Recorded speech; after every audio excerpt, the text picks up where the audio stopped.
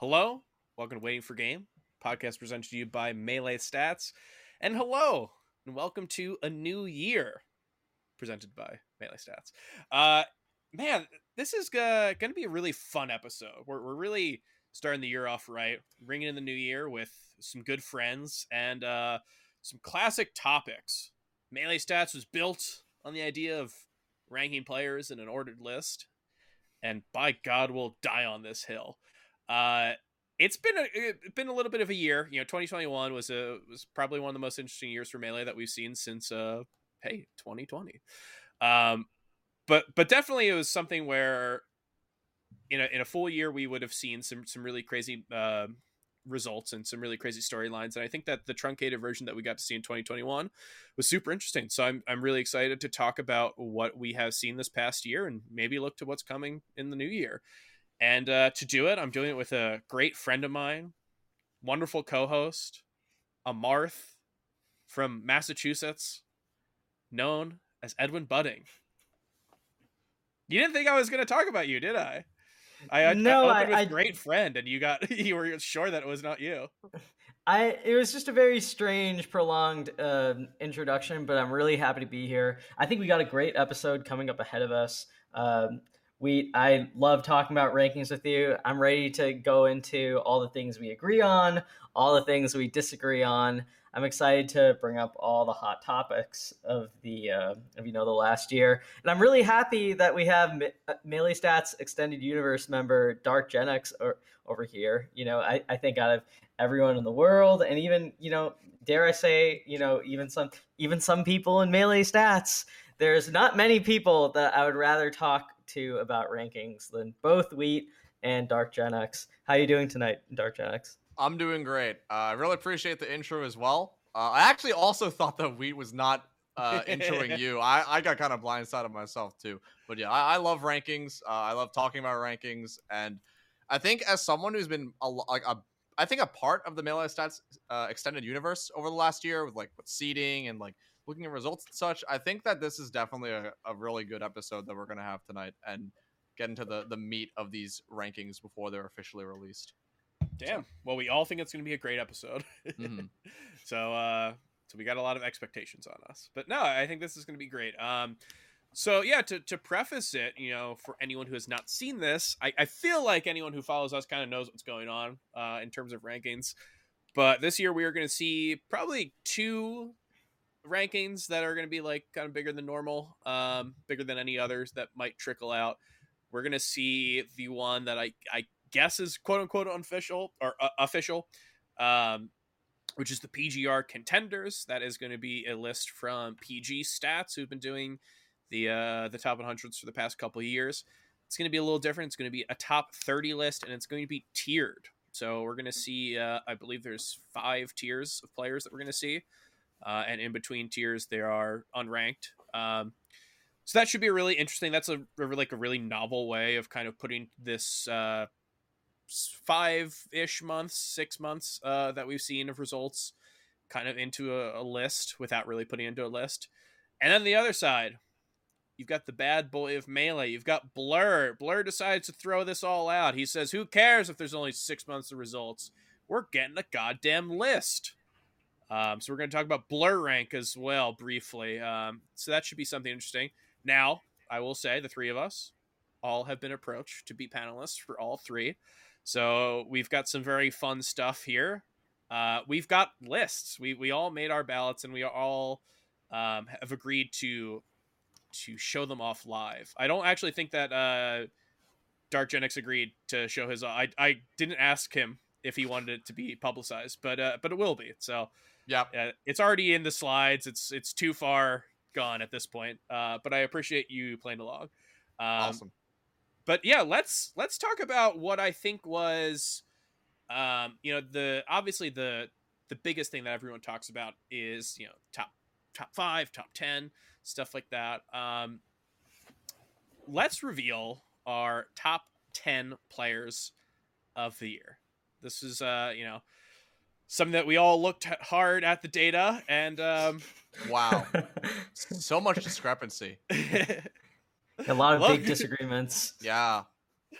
Look, I have to say it. We're all geniuses. We all, for you at home who are listening to the audio version of this, we have revealed our lists, and they are all exactly the same for the top 10. Amazing.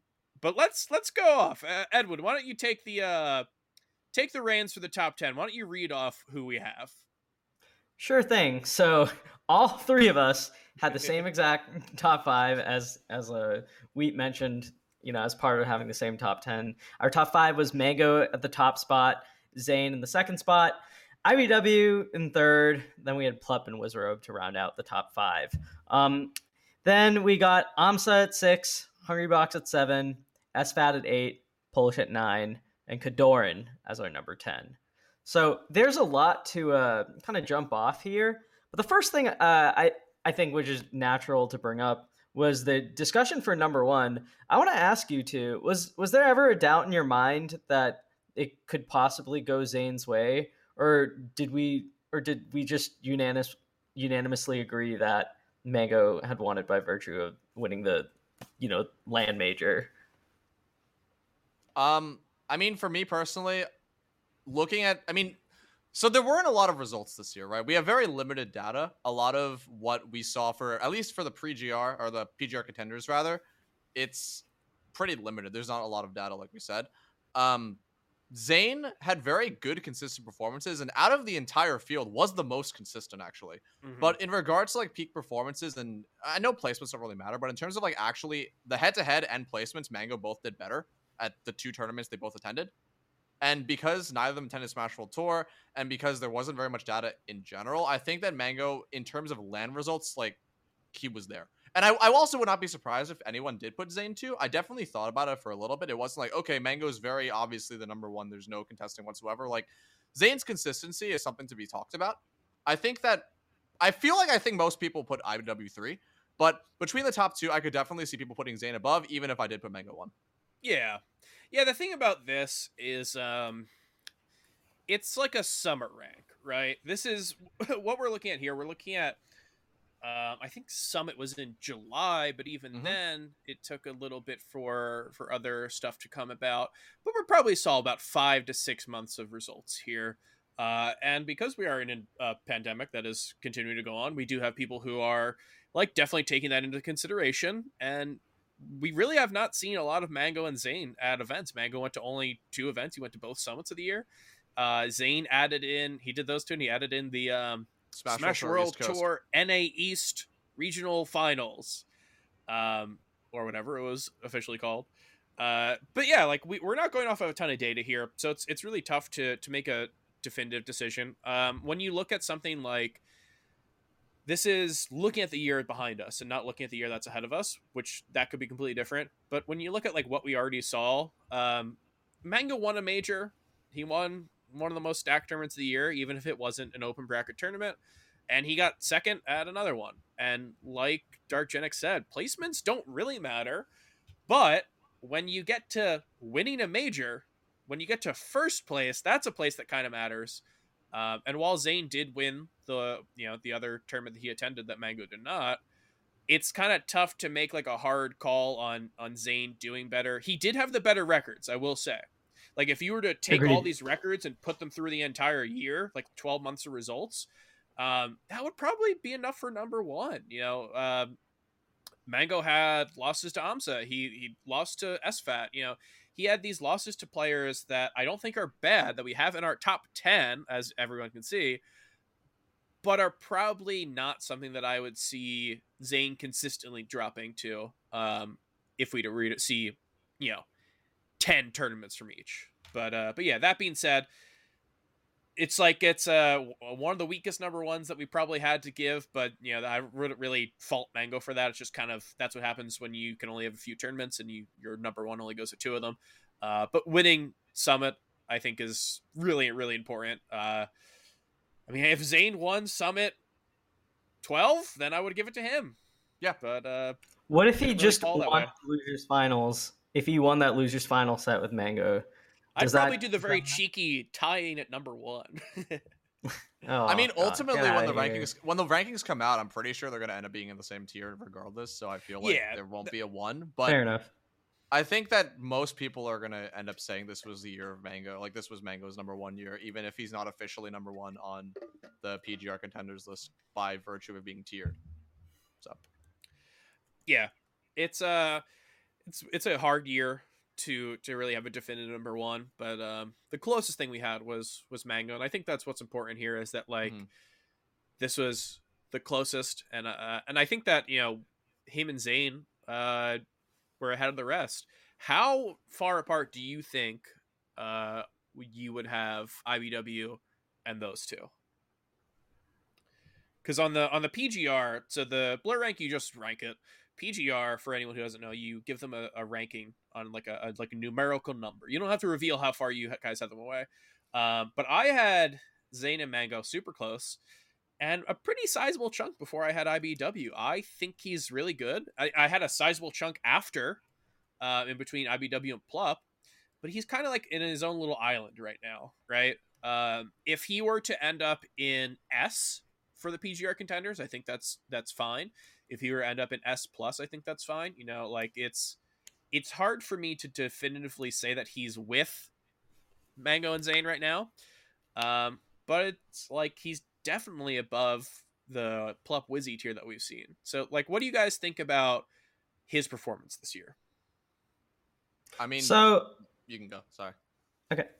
So I think the IBDW that won Summit 12 and was able to beat Mango and Zayn in a row is a very different IBDW than the one from earlier in the year, who is who seemed like he had done really well online, but at his first major event, he had a bit of a setback, losing to someone that he usually beat. And then he had that main stage performance right before Summit.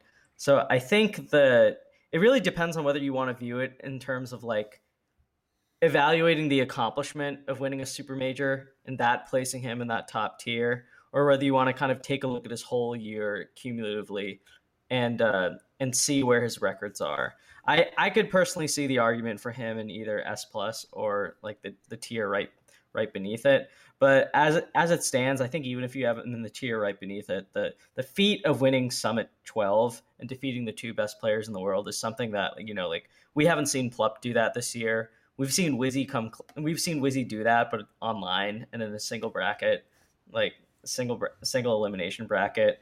So I think like based on records and cumulative accomplishments, I think no matter how way you put it, or even just like a balance of both, I think IBW is a pretty clear 3. And it's just whether he's at the top of one tier or the bottom of another, I think depends on how you view his trajectory. Mm-hmm. I think that ultimately, like in regards to his results, I mean, he's the most active of the 3, which is something to be said in regards to why he also has some losses. He does have the only, I mean, granted, it is only one loss, but he is the only person of the 3 to have a loss up to a player outside of the top 10, being Ginger at main stage. And I think that it's just worth noting that it's like, we can't really say for certain, like, if Mango and Zayn were to enter more tournaments, would they have losses similar to that? If IBW entered less, if he didn't go to main stage, would that have happened, etc. And it's like, I think that noting the accomplishment of going to a lot more, but also being able to perform at that level is really good. But it's like, he's not, I don't think he's, for this year, at the same, I guess, like, if there's like a mountain, I don't think he's at the same top as Mango and Zayn. He's definitely above the rest of the field. And I would probably put like a little bit of a gap between him and the Zayn Mango tier and then a gap afterward. But in regards to this year itself, I don't think that he is in the same, I guess, general tier of those two. Granted, like you said, he could definitely be in the same tier as them when the PGR comes out. I don't actually know how loose or tightly defined the tiers are going to be. I believe it's like 5 tiers, if I'm not mistaken. Yeah. So if it's only 5 tiers, I would be very shocked if he's not in that same tier.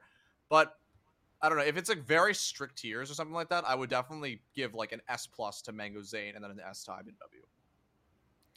Yeah, I think what you bring up is a great thing. This is stuff that we go over in like normal years that we used to go over, I should say.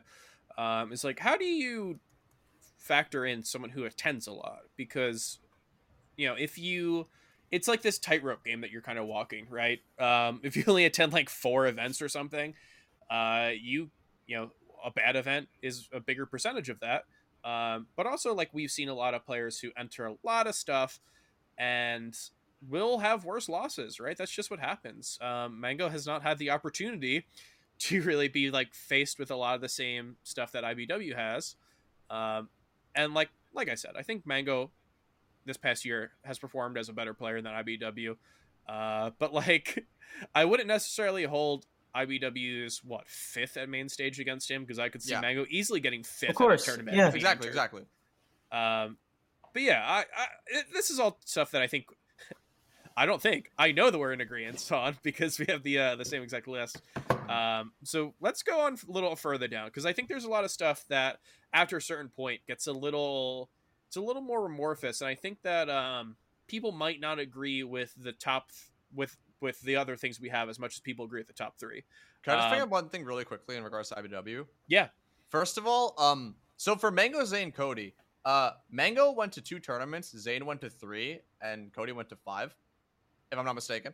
And it's just because of the limited amount of data we have, it's like the amount of losses that a player has, it's just very hard to, I guess, weigh that in when there's just such limited data. And also in comparison to both Mango and Zane, Cody, I mean, I know you both agree with me. I'm just want to solidify it. But he also has other losses that I guess Mango in the round robin pool does have that to some extent. But Cody also has lost to Polish, lost to, as strange as it sounds, losses to HBox, which are bad in 2022 if you're a top 3 player. And it's not just the one Ginger loss. I just want to make that really clear. Yeah, he's definitely have some losses to some people who are a little further down this list. But yeah, let's go down a little further on this list. I think that I don't really think I have to spend a lot of time on Plup and Wizzy. Plup and Wizzy, both people who won majors, whatever, if you consider main stage and Smash World Tour finals a major. Both of them have done that. Plup just kind of had better overall placements and better records than Wizzy did. I think Wizzy had a bunch of 5th places. He had 5th place 3 times in a row. Ended up eviscerating HBox to win main stage, and got 2nd to him. I think it was a 3-1, 3-1 was the winners finals, grand finals at Smash World Tour. So I don't know if you guys want to go too much into Wizzy versus Plup, because I feel like that's kind of a cut and dry one as well. But if you obviously have some opinions, Edwin, now would be the time to say something. Yeah, so I we talked about Plup versus Wizrobe on our last show. So I think you pretty much nailed it, all the reasons why we would have Plup ahead of Wizrobe. The only thing I would add is that oh man, if you watch Plup versus Wizrobe this year, it's been really brutal. Plup has smacked him down so bad. It honestly, I'd have to think about it in terms of when I would expect Wizzy to take a set on him, or what would need to go right. But honestly, the way that some of the sets have gone, it looks as bad or as hopeless as Mango used to look for him. Dude, It's this is what we need ugly to see. That's the Plup we talk about. We talk about when Plup is locked in. That's the Plup that's scary. It's the Plup that's not locked in that doesn't really feel that scary. But we saw a lot more of the Plup that was locked in this year, and for that reason, I think that this is a little bit of a quiet return to form for him, and I think what is coming in the new year, he's got ample opportunity to build on this. Also, historically, Plup has done really well against Wizrobe, but this year specifically, their sets have been just really, really brutal.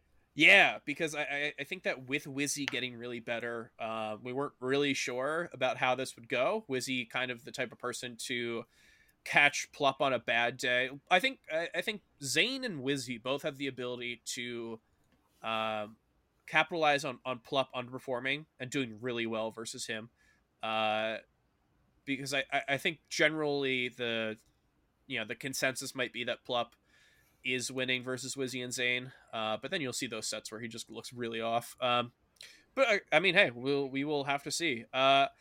Let's go down, because I think this is something I have more to talk about. We have the rest of the list right here gets a little juicier, and it starts with number 6, the honorary North American. the PGR is going to have a North America list and a European list, which is why Leffen is not on the list, for those who are watching and not seeing his name on there.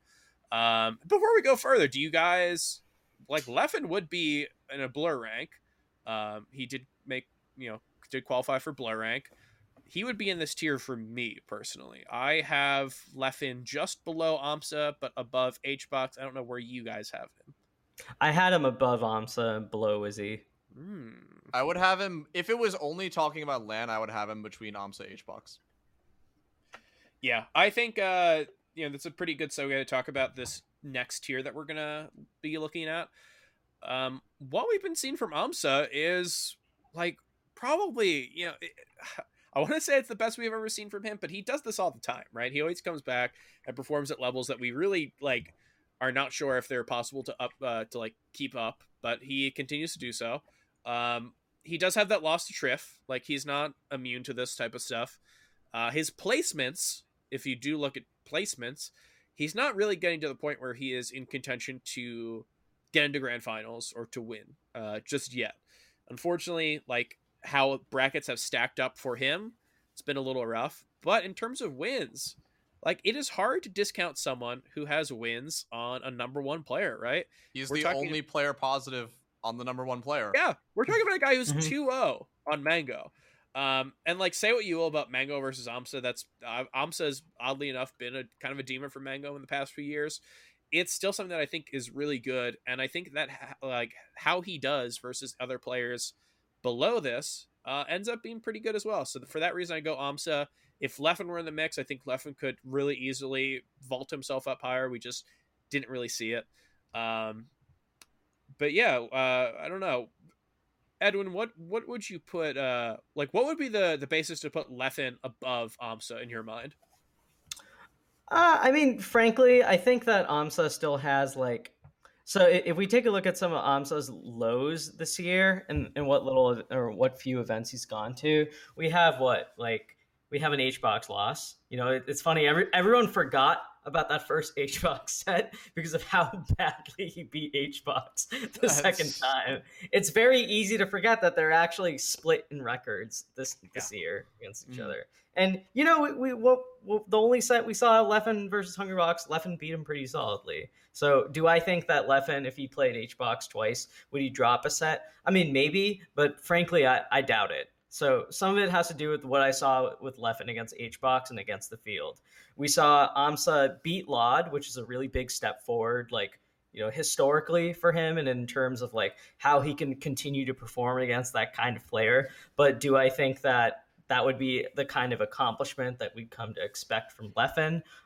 No, I don't think so. And do I think Leffen would if Leffen played 8 sets with Triff on land, do I think Leffen loses one? You know, I think Triff is really good, but frankly, no. So a lot of it has to do with my preconceptions of Leffen heading into Summit. So you admit that you're biased. Yes, definitely. but that's part of this. Like I can't evaluate Leffen like he's a completely new player. This is someone that, you know, we saw play his sets at Summit and just looked a tad just looked a small step behind some of the people ahead of him.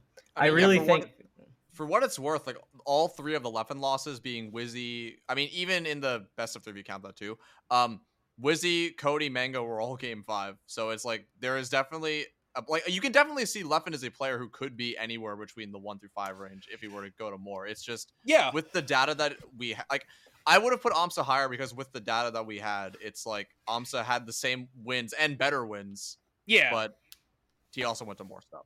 When you look at something that is going to like determine what's about to happen, like seeding, I think it's really fair to look at Leffen's like performance at Smash Summit 12 as being just a hair away from being like this big return.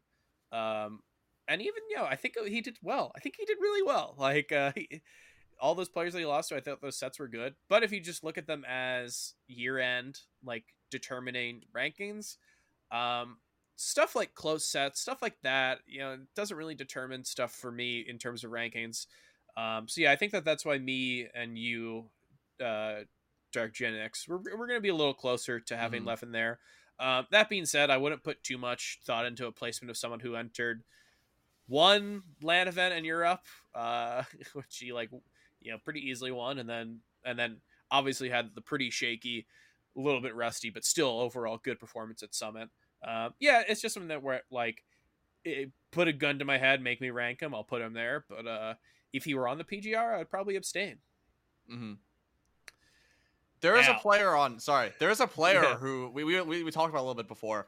there is another, like, there's a player who is probably not going to be in the PGR in total, who I think most people abstained on, Moki, who we all like have this notion that he's like really, really good, but because of the few events he's attended and lack of data, it's very hard to accurately put him in that range, which is why a lot of people abstained. There's also a player I put in the 11 to 20 range who I think had enough data, but I don't think that data accurately represented that person's skill, but I did put that person lower than I think that they are because of that. I'm excited to get into it. And there is a player that you'll notice to get into it. in my 11 to 20 that I could not bear to put him lower. I think you're talking about the same person too. Yeah, if only because the one format of Melee that we had that we agreed counted, or at least a little bit, he was so excellent on before we're not even talking about this guy yet. You've become, I want to say this, you've become everything that you've sworn that you used to hate in Melee. And now you look at a mirror for once, Edwin. We're going to talk about it later when you get into talking about how you weigh online ranks, online sets. We're going to talk about it later. But until then, take a good hard look at yourself. And hey, talking about people who might be taking a good hard look at themselves, we have our consensus number 7. Formerly consensus number 1 for 3 straight years. I think Hungrybox's performance over the past 2 years, it's hard to follow Melee and not have an opinion on that. He's definitely someone who, it's about the narrative. Like he's a very interesting narrative that he's given us over the path that quarantine has brought us. But in terms of what we've seen from him in person, I think Hungrybox is someone who's good. Someone who's really good, but not what he was before. I think we're all in agreement on this. I think that HBox's new role that we've seen him in 2021, which might not even be in 2022. 2022, he might break this. I don't even know. I'm not going to count him out. But he's a bit of a gatekeeper here. He is the type of guy who, if he plays the people who are ranked above him, Plop Amsa, those are going to be a little I think that he has got a pretty okay chance to take those sets over the course of time. But the other guys here, it's if he plays a player who's above him, it seems really, really hard. And if he plays a player who's below him, with the exception of Polish, I guess, he seems to be really favored. So he's kind of this interesting place right here where I don't think that HBox is as bad as some people think he is. But it's hard for me to really put him higher. Maybe I could put him above Amsa. I do think that the sets that he has against people who are below him, like your S2Js, your Nuns, your SFATs, people who I do think are really good. Kadoran, of course, he beat him at main stage. I do think that his pretty solid set record against people below him is really good, but without the ability to take sets off of the people above him in this year, it's really hard for me to look at this and say that he deserves to be any higher. What do you guys think?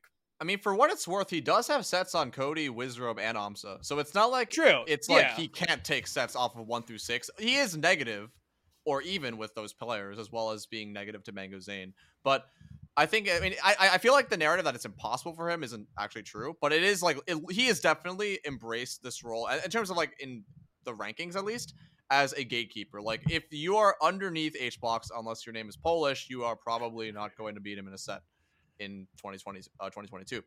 The thing is, I want to say 2 things, I guess, that come to my mind about HBox. The first thing is I'm actually very pleasantly surprised with him being as high as 7 and most people having the general consensus that he's in this range, because during the net play era, there's definitely the thoughts. I've definitely talked with a lot of people about this, and people thought, yeah, HBox is going to be in the 20s or the 30s. People losing to Harry Pogger, losing to Dawson, strong players in their own rights, but definitely players who, if you're number 7 in the world, you probably would not be dropping very many sets to. If you're number 1 in the world. If you're number 1 in the world as well. Yeah, especially giving the preconceived notion that HBox was the number 1 player in the world prior to the pandemic and lockdown and such. And I think, I honestly do think that it's having a Jigglypuff player in the top 10 is good for the game in general. Just the character diversity. His play style is something you don't really see a lot with, in general, top Melee, and it's a very different game playing against Puff for a lot of these matchups. the very high level Peach Puff that we've seen in the last couple of months is nothing like we've ever seen before, I think. And I think that having him still as a top 10 player and a solid person to watch out for in brackets is good for the game. Because also, the second thing I was going to bring up is that the reason for his drop, in addition to other people like grinding, getting better, is because he's been pivoting very successfully, actually, as a content creator over the last couple of months, year plus, etc. And he is like, if I'm not mistaken, he's like the biggest streamer in Ultimate right now. And I think that a lot of his viewers and the people who follow him supported him getting into Smash Summit 11. I believe that he had the highest amount of votes until Yingling broke that later in the Summit season. But I think that as his fan base grows, like the HBox fan base, it will also help to support the developments of both Ultimate and Melee. And I think that as he continues to compete, we can see him potentially go back to form, top 3, maybe I still think he can be top 1 again. But I think that the developments that he's made as a content creator are good for Melee in general, and I would like to see him continue to perform at a top 10 level, and I would like to see him do like top 5, top 3 even. That's my thoughts. Years ago, and I've been trying to find this message deep in the Discord I sent it in. Years ago, I had the idea of like how this was when HBox was winning everything, and there was like obviously a lot of malaise surrounding that. I had the idea. I was like, how cool would it be if HBox were just like lower end top 10? I was like, I don't want him to like leave. I don't want HBox to just disappear. I want him to be someone who is losing most of the time, but is always a threat. And I think that's like, the Monkey Paul scenario that we got us in. Unfortunately, we did have to have a 2-year long ongoing pandemic to do such a thing. But what we have right now is we have someone who I don't think HBox in any given set is necessarily favored against Wizzy or IBW or Zane, or Mango or whatever, et cetera, et cetera. However far you're willing to go down that list, that's personal preference at that point. But I think he is someone who, we've talked about it, he could end up in winners finals of a tournament. He could end up in grand finals. He could end up winning something. I don't really think that I see him in 2022 coming back to being definitive number 1 like he was before. But if 2022 sees, like a decent number of tournaments, I could see him getting to second place, getting to first place. Like, I think that is very possible for him to remain as this like dark horse threat to take a tournament. But I mean, what we've seen from him this year kind of puts him strongly at 7. Anok, Edwin, I think it's time. We're gonna talk about the something that I already saw viewers have a little discrepancies with. Some viewers are already against us for this. We have SFAT at 8 and Polish at 9. I think that this is something that this is the difference, between like seeding and rankings, right? Like even though you are putting players in order for both, there's a pretty solid difference between how I personally view a ranking, which is like a cumulative of someone's year, versus a seeding, which is very, it's you're trying to predict what's going to happen. You're using recent results, more heavily weighted, and because of this, people I think are a little confused as to why Polish is below SFAT. So I don't know, Edwin, do you what was your thoughts on Polish? Why would you put them below someone like SFAT? So it goes back to what you were saying, right? About a year in total. I think if you look at Polish, if you look at them in the last 2 or 3 months, I think Polish is like arguably even better. They might be better than some of the people above them, right? If we're looking at just how they are performing right now and how they may perform at Genesis. But when you look at an annual ranking, you have to take an entire year's worth of results into consideration. And you have to take results that may not necessarily coincide with how a player is performing right now. So one of the things that I actually wrote about Polish way earlier in the year is I said that their results had really high peaks and really great moments of, second places at regionals, or, back when online was around, something like their performance at Levo or Netplay for Palestine or whatever really stood out, and obviously their performance at SEL was really good. But one of the things I remember actually from way earlier in the year was when Eric's Falcon 3-0'd them. A result that, I think Eric is really solid. But I'm just going to say the more time passes since that result, or since Polish lost Rocky or dropped regional sets to Ginger, the less that feels relevant for how they will perform right now. Yeah, but I to be honest, I feel like a few of those results are not relevant at all. Because they didn't lose to Rocky on land, did they? No.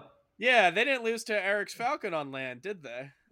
No, it was online. The form of the game we cared about for half a year. Oh, okay. I'm kind of a little confused because this is PGR, which they did say PG stats made this with the intention of it being online only. But yeah, I guess... will say though, I do agree with everything that Edwin just said, except replace every single one of the players with the Free Palestine loss at the Grail, or the negative record to Ginger, or the loss to Ben at Hole.l. Yeah, and yeah, you can mention just literally replace every single Netplay result with those 3 players. Sure, but the point stands. Those are just the ones that I came in mind as the online lover of us 3.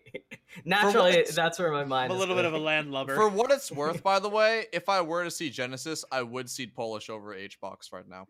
And I think that's pretty. I think that's actually quite reasonable. Yeah, and the cowards should let us do it, but we'll see. No, Polish's results have been really, really incredible. SFAT has not been able to have the same highs as beating IBW, taking 2 sets off of HBox. Even the HBox that we see right now, whatever that might be, it's still impressive to be able to do that. Polish's ability to take these sets at top level has been really, really good. And defeating HBox again, 3-0 in HBox, that was something that made me wonder. I went from wondering if this was able to be replicated to now like thinking, okay, well, what's the limit for Polish, right? Unfortunately, we did see Polish, like you mentioned, we saw some stuff earlier in the year that doesn't seem indicative of what we would see now, but it's kind of hard to take that into consideration. And while I mention, SFAT doesn't have those same wins, he does have one very particular win, which I think is very good. He beat Mango. So SFAT, I think he's, we talked about it before. He's kind of like this perfect, blank slate Fox player. He's someone who doesn't have this balls to the walls personality or style that some other Fox players have. He's just very good and very nice. And because of that, I think people who watch kind of just think that he's pretty vanilla, pretty plain. So they don't remember the good things about him, but he did beat Mango. He did have some losses here that I think were not that great, but he took a set off Plop, he took a set off of Wizzy. He's able to do really solid against the people, the tier players who I think are really, really good, like Axe and Ginger. So I think that what SFAT has done this year has been pretty low key, but the movement he made from top 15 as he was the last time we saw LAN events to now this, I think has been pretty unsung. And I think we're all in agreement here that Polish is the new hotness around here, and they would be getting whatever seeding benefit above SFAT right now. But yeah, I guess I just want to say I'm not crazy. I'm a huge Polish fanboy, but what we have seen really, really great stuff from Polish from few events, and the other few events that we've seen from them have been something that I don't think would happen now, but something that I have to take into consideration. I think also with the SFAT, just the entire the SFAT Polish debate, is that I feel like SFAT's year after it's been kind of the opposite of Polish's. So after Smash Summit 11, where he lost to Kadoran, but at this point Kadoran's now considered top 10. He actually had a very, very strong year in regards to his losses and such, and his wins, like the Wizzy win that we mentioned before. Plop, he also beat a lot of players who are going to be in that 10 to or 11 to 25 range. What is it? He beat Fiction, beat Face Roll, beat S2J, Ginger, etc. Beat S2J twice actually. And And I think but the both last- are 3-0s too. yeah, like Yeah, very, he like, beat him very very strongly. solidly. Yeah. Very solidly. But for like viewers and for results, his last two tournaments being after his amazing pools run at Smash at Summit 12, beating Mango, beating Sora, FP. The last thing we saw of him was him losing to Zayn again, and then losing to getting upset by Magi, and then the last tournament at Smash World Tour, losing again to Magi, and then losing to Aklo. And it's like in people's minds, the recency is like, okay, SFAT's last two tournaments lost to Magi twice and Aklo. Polish's last tournaments beat HBox, beat IBDW. Why are people ranking SFAT above? It's like, it's just the recency. You got to remember, like, it's not just the last two tournaments, it's the whole year. And unfortunately for SFAT, in the viewers' eyes, his last two tournaments, even though his pools were amazing, his last two like bracket results haven't been super great. But I think he will continue to be a strong player, and like in the low top 10s like next year, or like the 10 to 7 range. I think that will continue next year because he's had a very strong trend throughout the year. Just the last two tournaments haven't been super great. Yeah, one thing I want to mention, actually, kind of the interesting little storyline with SFAT this year was that, against someone who used to be a really big thorn in his side, Wizrobe, he's actually been taking sets and going a lot more competitive with him. Now, granted, that is in the format of the game that I have to be the cheerleader for on this podcast. It's a big responsibility. What type of form of the game would that be? Oh, that would be rollback melee, online melee. And I think as we take a look at some of the later portions of the list, you'll start to see this philosophy really show itself. Well, we have one roadblock until we get to I think where this all comes undone. So let's take what we have here and just enjoy the camaraderie of having all the same list, because as we go to the next slide, that will come crashing down. For what it's worth, in their last set, SFAT did 3-0 Wizrobe. That's very good. Just want to point that out. But yeah, let's talk about the last person who we have all the same. This is Kodorin. Kodorin is someone else who I think that has had some recent performances that maybe not up to the snuff. But what he did, he got top 8 at so many things that he went to. He got like 3rd at Low Tier City. He got, I think, Low Tide City. He got 7th at Riptide, I believe. He got 5th at Smash World Tour. He got 3rd at Main Stage, Smash World Tour, NA West, I should say. He was having some crazy performances here that included wins on SFAT. He beat IBW here. He is someone who, even despite these losses that we saw to like Panda and the such, and like Lod, despite those, I think that it was pretty impossible to put anyone above him.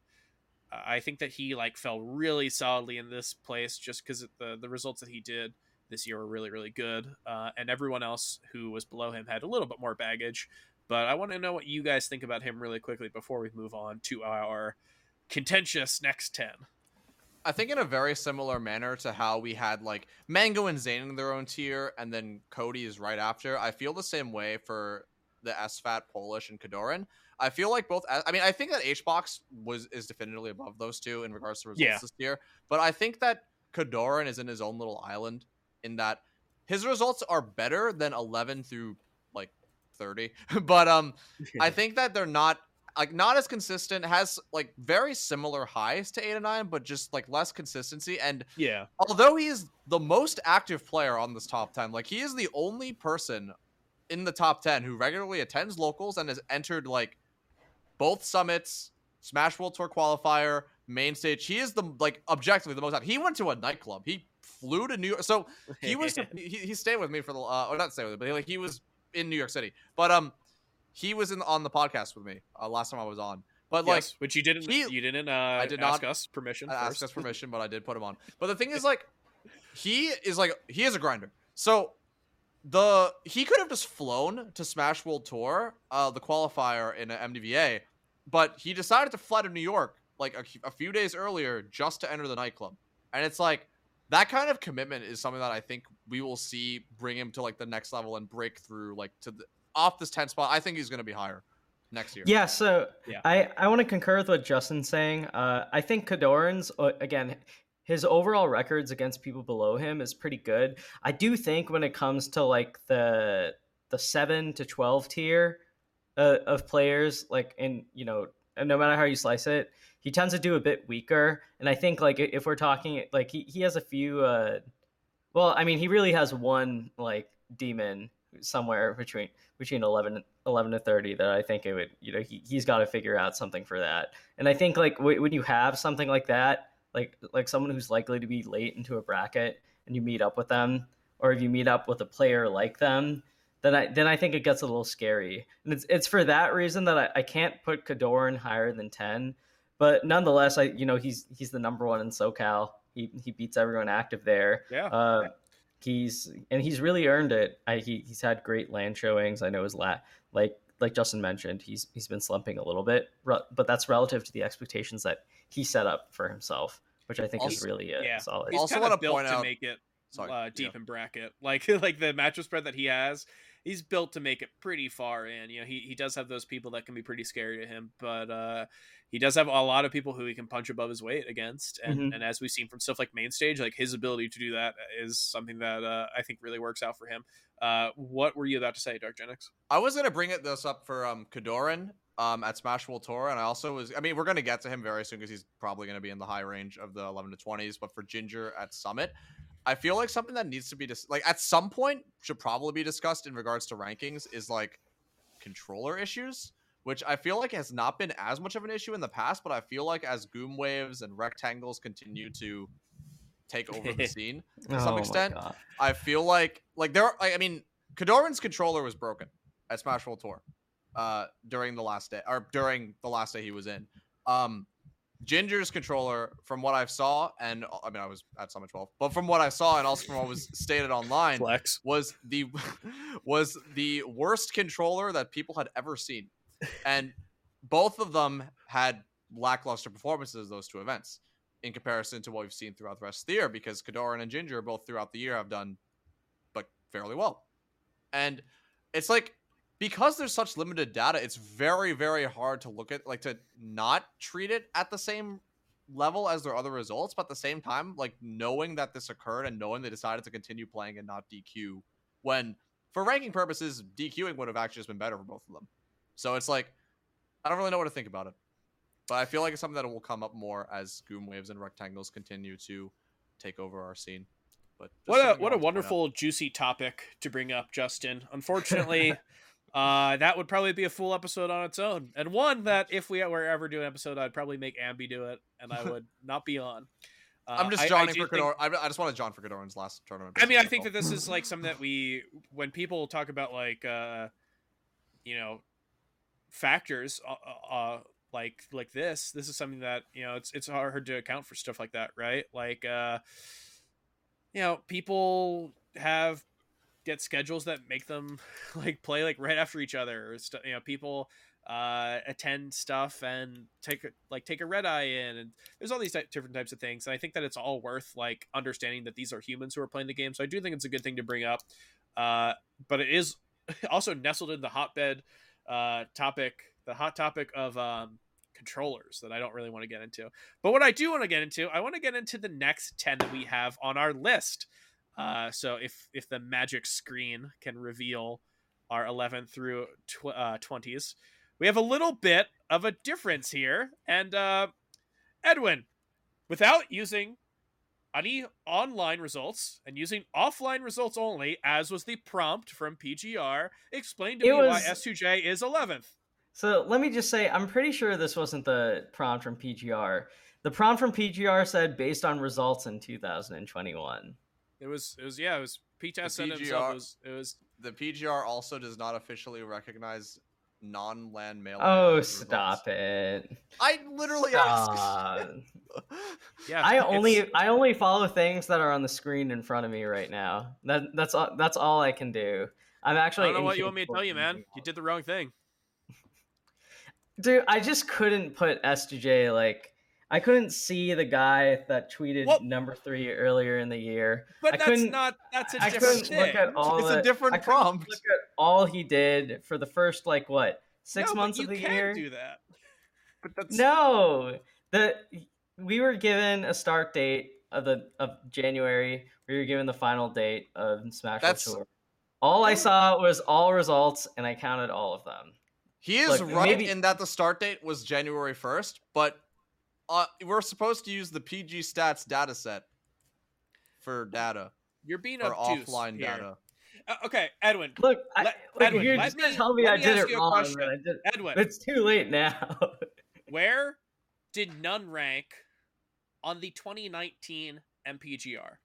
2019 year-end top 100. Where was none? I want to Great say player, did really well. I want to say like 15 or 14. He was 15. Do you know Oh, I where got he that number. ended up ranked on the 2019 top 50 summer PGR? In the summer. Yeah. He might have had a pretty, maybe like low 20s or like high He 20s. was or something. 31. He didn't go to anything. You have to go off of what is there. You can't say someone's good and then make up shit. But we had 6 months of something that was there. Something that was It was different. just- I it was cannot just slightly learn different. using online results. Moki, You tell me offline only. why Moki and SJ Fiction deserves to be played. allowed. Moki and Fiction played a Game 5 set, which DC'd at 155 ping, and it means the same as the Mango Zane Grand Finals at Smash Summer 11. I think given the high volume that online gives us, it makes it really easy to sort out like people who are fairly close in tier. So I don't So- think it's like the deciding factor, but I think it provides a pretty good like basis to work off of, right? Yeah, but it doesn't feel like you worked off of that basis. It feels like you use that completely. It's like locals. We talk about locals in a different in normal years, right? I'm a proponent of using locals because I think that they give context to majors, right? If you do well at a major and you go to like 2 majors, if you do really well at your locals, I know that you're not a fluke. And if you have someone like if you have a player who's on the come up and they have okay majors, it's like it's hard to really break in if you're 80 to 100, right? They get 49th at Genesis or something like that. If they do really well at locals, I know that they're good, but I don't base exclusively off of locals, and that kind of feels So like what's going on here. So you think Four Loco Fight Night is equal to a local? Is that how you're seeing it? I think Like, that is it's I think it's not equal. I don't think it's I think real. it's irrelevant. It's not supposed to be counted. I saw nothing of the sort saying that we should not ever count it. I don't think you were looking look, at the right things. You're not supposed to count it. I look, don't, I even don't think know what you want me to tell. I don't think know you're what even you in want the me to tell you. Discord. The Discord says you're not supposed to count it. I definitely got invited to the Discord and joined after I already submitted my ballot. Yeah, you don't like joining things. I hate joining things. Okay, let's instead of flaming everyone, I want to read out some. Here, I SJ. want to hear. I want to hear from you guys on why you had Axe so highly. There's time for everything. I want to talk about. Well, let's finish off with S2J here. I want to talk about his results online because I think that S2J is still really good. As you can see, I have him 18th, and I don't think that seems a really low number for him, and a number that I don't think he's necessarily going to be locked into for 2022. I think he's really good. I also just think that the players above him did really, really well. So what we saw from him was probably lower end of what's expected, and without having gone to enough events to reach that higher point, he kind of does tend to fall below these people who I do think reached new heights or reached the top of their potential. It also should be said that I believe he had hand pain that caused him to not enter Summit. He didn't qualify for Summit, or he didn't try to qualify for Summit because of hand pain. He didn't go to Smash World Tour Finals, even though he qualified for them. I want to, have it be said that there does seem to be some outside factor that led to this. But he's got a loss to HBox. He's got 2 3-0s to SFAT. Low Tide City lost to SFOP. Yeah, he has the and SFOP and Gatsu. The SFOP Gatsu one loss, was really yeah. ugly. He beat none. He beat none at main stage. He lost to Gatsu, like we said. He's 2-4 with Fiction altogether, including a pretty it was a 3-1 victory for Fiction at Smash World Tour NA West, but the writing was kind of on the wall that whole last game. He went 1-2 with Kadorian at a local. Did well versus Lucky at locals, 4-1. We mentioned that SFOP loss. He beat Zamu. It's like these results are not bad, but it is not something that just basing off of these results, I would say he's scraping the top 10. But hey, that's clear. It's very obvious that you chose a different data set to pull from. I'm sure he beat Hungrybox online or something. I'm sure he had Beat him lots a of lot really online. good. I'm sure he had lots of really good wins online. There's only one person who beat Hungrybox harder in the last like 3 years than SJ did at Four Loko, and that was Fable. Fable Okay, is one of the both of best those players sets- in the world. So Fable don't- is the only human being that has Both of ever those sets are beaten not real. Overlord. Also, I want to point out, Fable is the only player with a positive record on JFlex on the last NJPR, so he is quite the beast. I also want to point something out. Edwin, you asked, does a local mean as much as Four Loko Fight Night? And I want to pull from the chat. Null, top 50 caliber player Null says a local means more than Four Loko Fight Night. No, So the top players how are can you chiming say in. that?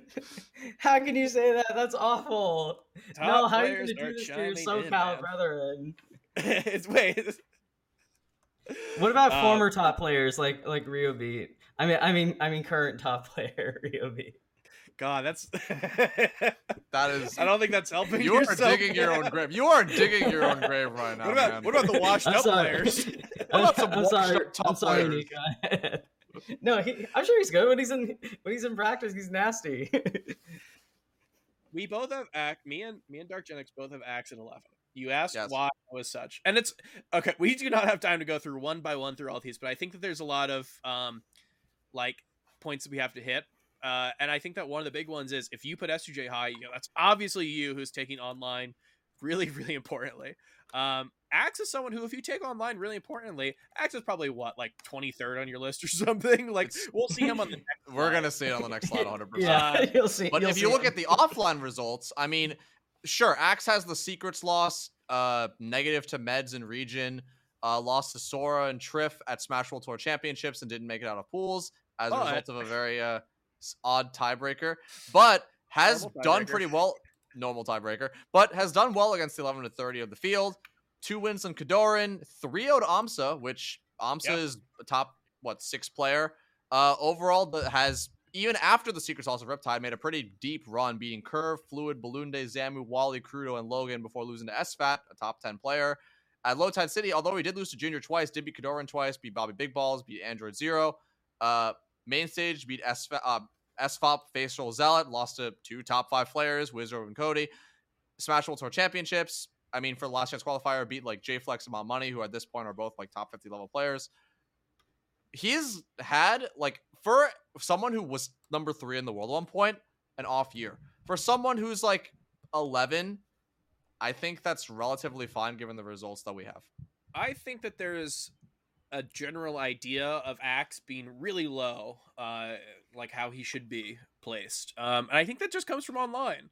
Like we are going into, like I said, like about 6 months of offline results, but we still have these like nagging online storylines that kind of seep into what we think should still be. And I think that Axe underperforming online was, that was true. That happened, right? Like we can't act like it didn't. But what happened is he went to these tournaments. He did really, really well. He did well at Summit. He did well at Riptide. He made top 8 at both of these.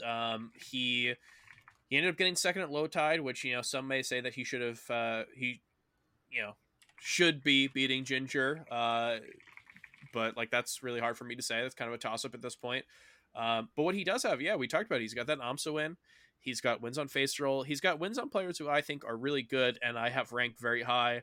So I think for that reason, he's someone who has had a pretty underrated year for him, considering 11th is not maybe how we would be ranking him like in 2019. But what we've been seeing from him is just kind of this really underrated, really solid performance, which I think in my book that gives him 11. 12 is where we start to get into someone who I think has, it's kind of the opposite of it, right? So me and Dark Gen X again, we're in agreement. We have Ginger at 12. Ginger's definitely the type of guy who he's coming into this with, he is beating out expectations. He is performing some of the best he's ever been. And I think because of that, it's easier to see the results that he has and kind of put him really high. I think Axe is putting up similar results. He's just putting them like at the bottom of what we are expecting from him instead of at the top of what we're expecting from him. He also has a Cody win. True. Ginger also has a Cody win. Yeah. Mhm. But even besides that, has been doing pretty well against level 30 field. I mean, he's also another player who's really active, and as a result of that activity, is prone to certain losses at the same time, like the Flash loss at Riptide, as an example. But he's done fairly well throughout the year in general. Has a lot of solid wins. Did win Low Tide City over Axe. Yeah, So- that's Mhm. pretty big. Like, And you guys you put can't Axe discount that. above him. Yeah. Because head to head is the only thing that matters. No, I'm just kidding. Yeah, we obviously can't go into all the players, and still do other topics like we're planning on doing. But I Anyone think you wanna that talk Axe about? versus S2J is like a cool change of ideology, and I think Ginger's someone who we all pretty much all agree on. So I think he's a good player to bring up. There's I- one thing with Ginger I want to just like quickly point out or I want to ask both of you on. One thing that I think is a little weird with Ginger is how like I think more often than not he does pretty well against his peers, like pretty positive records against people in this tier and like or most active people and like people beneath him. But I will say Ginger kind of has like this. He has a strange penchant for like two things, right? The first thing is I don't know, for whatever reason he just seems to do worse in like invitational pools format. And then the second thing is like there's a lot of like very one-off. specific. Yeah, but- it's very weird. And then he has a lot of like one-offs. So like if he plays someone like Sora or Flash, like that's it's like weirdly scary for him, and like we've seen him lose to those two. And like the other thing I wanted to ask you guys was like did any of his records with KJH factor into how you see Ginger or no? Because like to me that head to head may as well like exist in a vacuum, but I do think it's like weirdly indicative for the kind of player that might like scare Ginger in a bracket. Edwin, you get it. You understand it. Yes, the local results don't detract away from the player. And yet you're using all these online results. Because I think they matter more. You're wrong. Unfortunately. You're just yelling at me, telling me I'm wrong because it's online. You're not actually, and you mentioned like one set where there was like 100 ping. You're not actually telling me like. Well, okay, I cannot believe that you are taking this stance. The Edwin Budding of years past would never. You are like smarmy about the fact that online and offline should be combined. This is insane to me. You would have never done this in the past. I don't know what has gotten into you. I also do want to point out. I got married. What can I say? You've I'm a been changed man of married. I'm I'm a changed man of tradition. I just want to Let point our out for guests this speak. narrative, for what we just said about Ginger not doing well in invitational pools. I just want to point out that in those invitational pools, 5 of those sets he was were losses to top 10 players. He lost to Polish game 5, Wizzy game 5, got 3-0'd by HBox, lost to Kadora in game 5, and lost to Zane like 3-0. Those 5 losses, I think, are all fine. I mean, like he was upset. Yeah, but I think like, Polish and Magi and Sora are the ones. the that Sora really and stand the out. the Sora and the I was gonna bring up, if we had time, I was gonna say like the last part of Magi's year has been insane. Just Yeah. to point out. Yeah, she's But- killed it. But yeah, let's talk about Magi, because she is a player who we all have pretty similarly rated. Yeah. I have her at 17, you have her at 16, and Edwin also has her at 17. Hey, Edwin, we agree on something. Yeah, I think Magi, and especially like one thing noting down about her year, I think her record against Fox is like so Yeah. good, and especially it's versus incredible. SFAT, Which is- she destroys him. it's actually crazy. So like I feel like the narrative is that her record against Fox is like insane. But at the same time, both of her worst losses this year are also to Foxes, Null and Zamu. And she almost lost to SPOP. Yeah. Like that said, obviously you know it's counted as a win. Of course, I would never count it. Yeah, as of such, course. But it was really, really close. So like for what you're talking about, the narrative, yeah, I don't know. Like the same tournament where she beat SFAT, the same pool was also losing to Zamu. So yeah, it's really interesting to see these types of results. But I mean, hey, we saw her get to top 8 of Smash Summit. I believe I'm super blanking right now because I was supposed to be important at the tournament. But it was Ninth at either Smash 9th or World Tour. 7th. Okay, Ninth. it was 9th. ninth at Smash World Tour. You know, these are pretty great results. It's coming off of like some stuff earlier in the year that was not that level, but that was just because she's leveled up.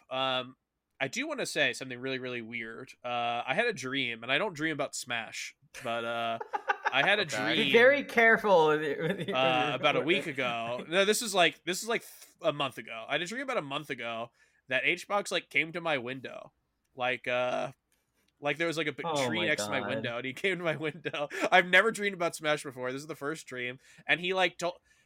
I was like, "Where do you think Magi's ranked?" And he said Magi's 18th. And I didn't know what to believe at the time, but when I did my own ranking, you know, obviously I put her in that range, and I have to thank Weird Dream HBox for that one.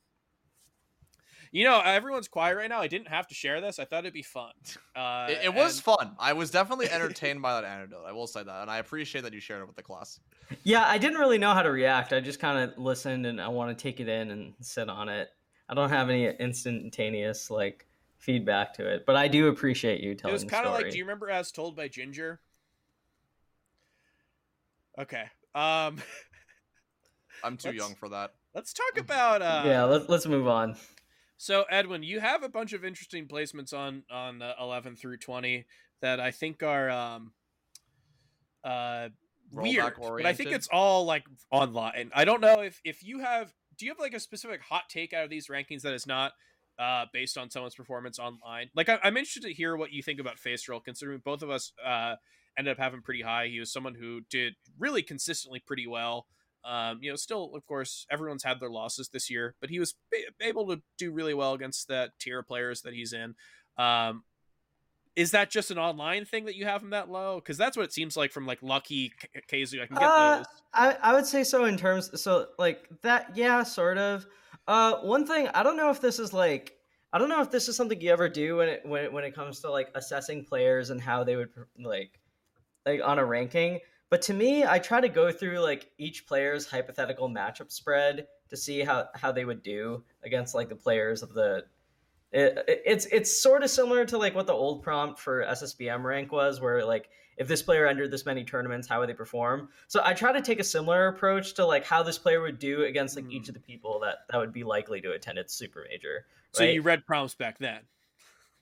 Well, I read the prompt this time. I just didn't join the Discord or read the Discord. Apparently, but yeah, I think Faceroll is pretty. I think Faceroll is pretty good. I just think that some of the people above him were like really active for a lot of the year in both formats of the game and had strong accomplishments. I will say that I was kind of surprised that Faceroll lost to Axe both times they played, because if you asked me before those sets like who would take it, I might have said Faceroll like the first time like pretty confidently. Like that was one thing, like I was pretty harsh on Axe relative to both of you, but like I would say that was one of his highlights of the year. I think like pretty definitively like giving me reason to like view him somewhat hopefully. The reason why he jumped into the top 30. Yeah, the reason why he was there at all in the first place. Yeah, I think that just about answers it. That's good to hear. I do think that like knowing that you used online that heavily, some could say possibly more heavily than offline. This like it's easier to understand your list. But yeah, I think it's time. You mentioned how these Faceroll wins really shot him up your list. What are the odds that Axe is on the next slide? Let's see if he's on the next slide. He might not be. He might not be. Let's see what we're working with. This is results 21 through 30. So this is finishing off our ballots here. We don't really have to get into it. We might, mention people where we have them who are not on our ballots, but these are all that we're going to have on our slide. Can I say one thing really quickly about the last slide? But I just noticed it. I just find it really odd that both Weed and I, who didn't count online at all, had Aklo higher than Edwin's list, which counted online. I think that's just like a crazy thing to point out, because Aklo's online has been insane. He did really well online. He did really well offline. That was a shock. He did well in both formats. Oh, and I only read Beats, so sorry. But yeah, okay. Shouts to Aklo, shouts to New York City. That was a bit of a shocker for me to see him like pull together a decent string of wins like he was able to. Obviously the SFAT one we know, whatever, however you gauge a local, he did beat Kadoran. I think he like split sets to win the local. Beat Ginger, he beat Axe. It's like I think he beat None too. They might have split sets. Yeah, Aklo, surprising player to like. I always know he's really good, but he just strung together a resume that, without me really realizing it, was really, really strong. And he also is a wonderful way to get Wally mentioned on this show. I think Wally ended up being his worst loss, which I'll take it. Let's talk about the rest of our list, because we finally get the magic number for Axe for Edwin's list. We get 22, and I don't know about you, but I'm feeling like that's a little low.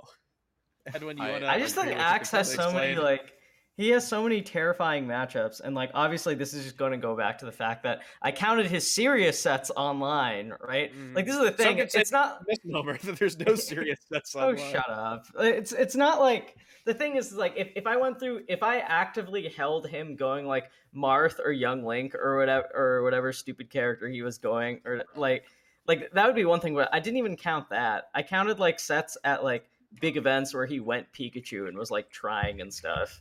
And like when you look at his overall records in that sense, if you care about online, which I do to an extent, like I just don't. I think there's so many problems, and I think like when you have like Fox as a very scary matchup for you that you keep losing at like events that people care about, I think that's like a really big red flag. And like we mentioned with the KGH and Ginger that this was kind of like an example of a head-to-head that may as well exist in like a time continuum or something separate of everything else.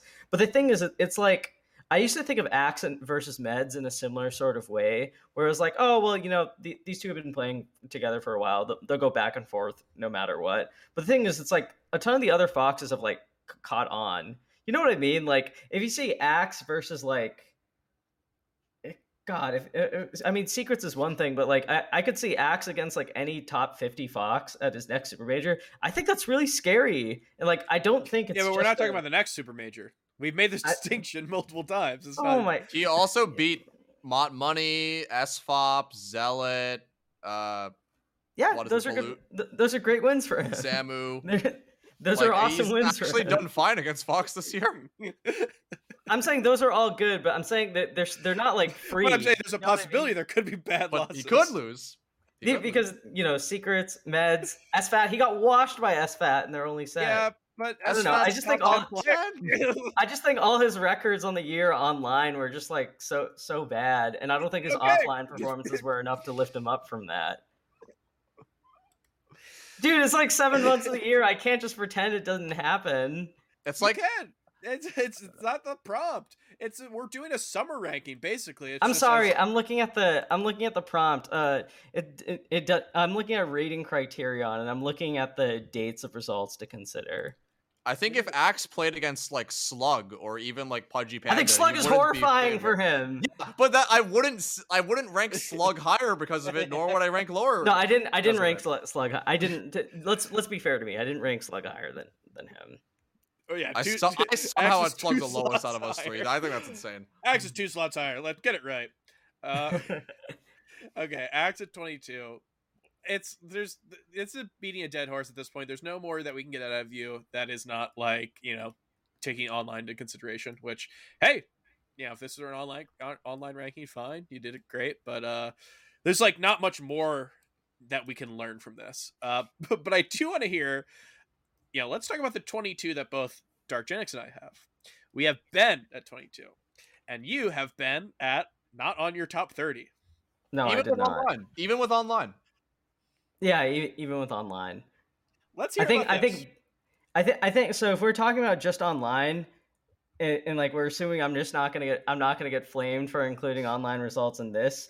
Just online, he has losing records against like a ton of the top a ton of the people who are in like consideration for top 30 and 40. Like I can't bet. I would be I think Ben has really big highs. Like obviously beating HBox for a lot of the year, I think is fantastic for him.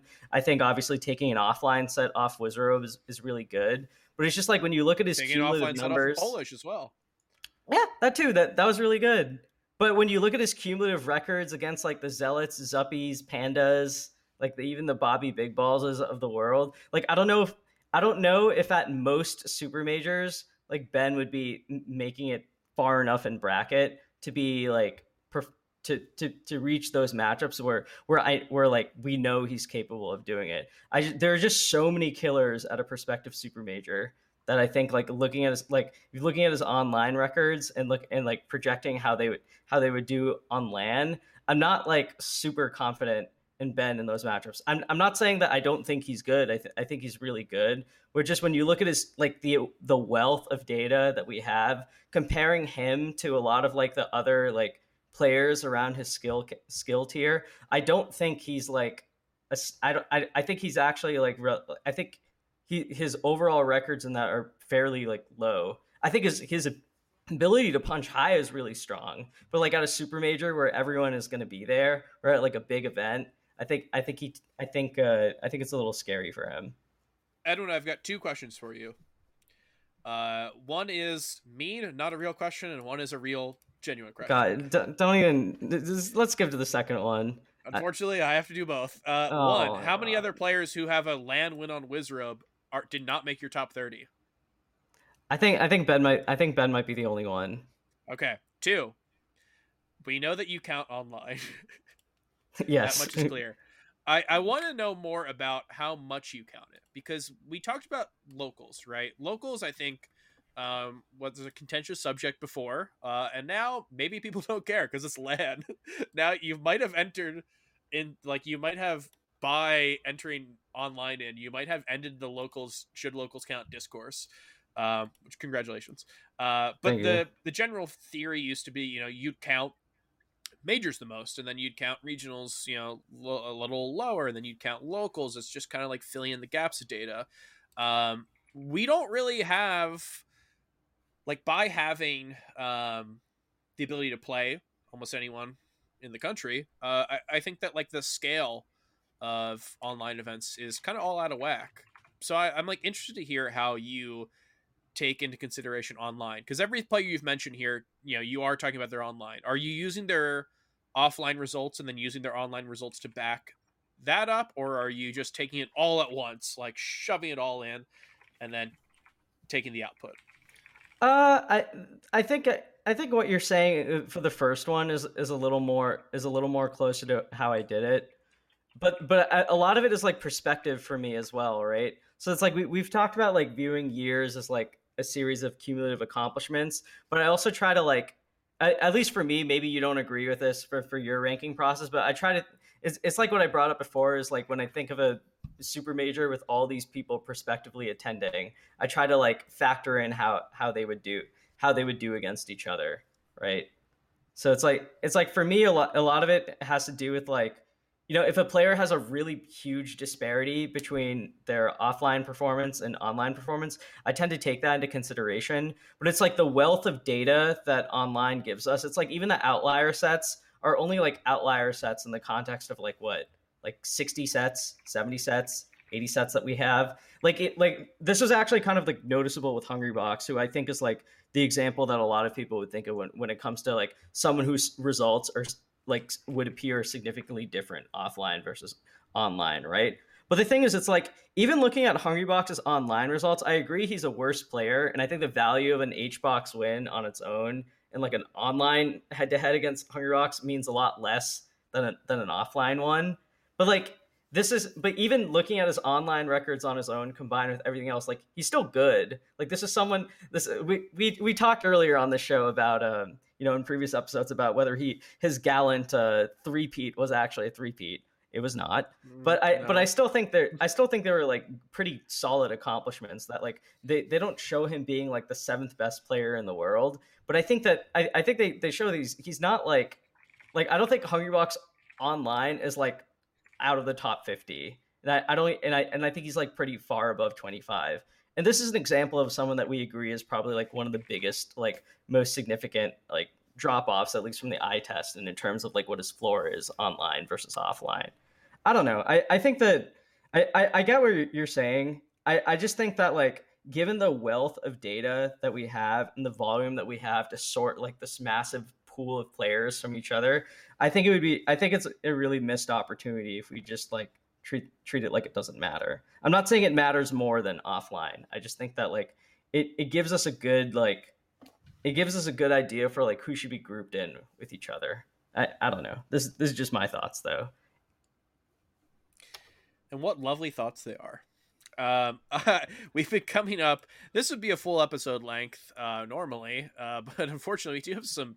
Fortunately or unfortunately, depending on whether or not you are a listener or a host, we have some more things that we need to get to. I think that we could have more to talk about here. We obviously have not touched on every single person we have ranked, and we haven't touched on the people we have not ranked. But I think we tend to be, as you get down further, in agreement, or like in agreement enough where the difference between, having like I don't have Albert on my list and everyone has Albert, like the difference between that, it's pretty marginal. So I don't know if there's anything that you guys want to talk about before we end and move on to our next topic. Perfect. I will take that silence as a cue to move on. So of course, we've been talking about the 2021 rankings for this episode. We're moving into 2022. 2022 is a new year, new opportunities, and of course, there's New Year resolutions to be made. But we are, the parasocial human beings that we are. We're not making them for ourselves. We're going to make them for some top players. We have, before the show, we made a few resolutions for top players as to stuff that they could be doing in 2022, goals to set for some of the best players that we've seen. So we each took 2 top players and we made 3 resolutions apiece. The resolutions are going to be in order of most achievable to like biggest. And it's just one of those things where, I'm gonna do an example, and I think it's gonna be pretty easy to understand from there. So I'm gonna pick Plup. Plup is a player who we talked about here, did really, really well. And for my top, my 3 resolutions for Plup this year, the 3 things that I want to see from him to have continued success, 3 goals that I would set for him as a player, would be 1, continue to defeat HBox. Something that we saw at Riptide this year. I think if he's able to continue on that is kind of a bit of a question mark for me personally, and the ability to continue that would be incredible. 2, I think he needs to be a true thorn in Zane's side. We have not seen Plup as like the Zane destroyer in a little bit, and I think that in order for Plup to be one of the best players in the world, in order for him to be in that conversation for best in the world, which I don't think he is out of the picture, I think he really needs to be that type of player who's scary for Zane. And I think he needs to do that like any time they play. I think he needs to do that. And number 3, the biggest one, something that I think we can see from him, but he needs to win a super major. We've seen him do it before, and we have not really seen him replicate that success. He's won big tournaments. He won Smash World Tour, obviously, but I think that is like a goal that I'm going to set as attainable. I think that he can do it. I think it's going to be difficult, but for him to win a super major over have Mango, Zane, IBW, have those type of people in attendance, like win a Summit level tournament, win a Genesis level tournament, because I think he can do it. So that's going to be my 3 for Plup.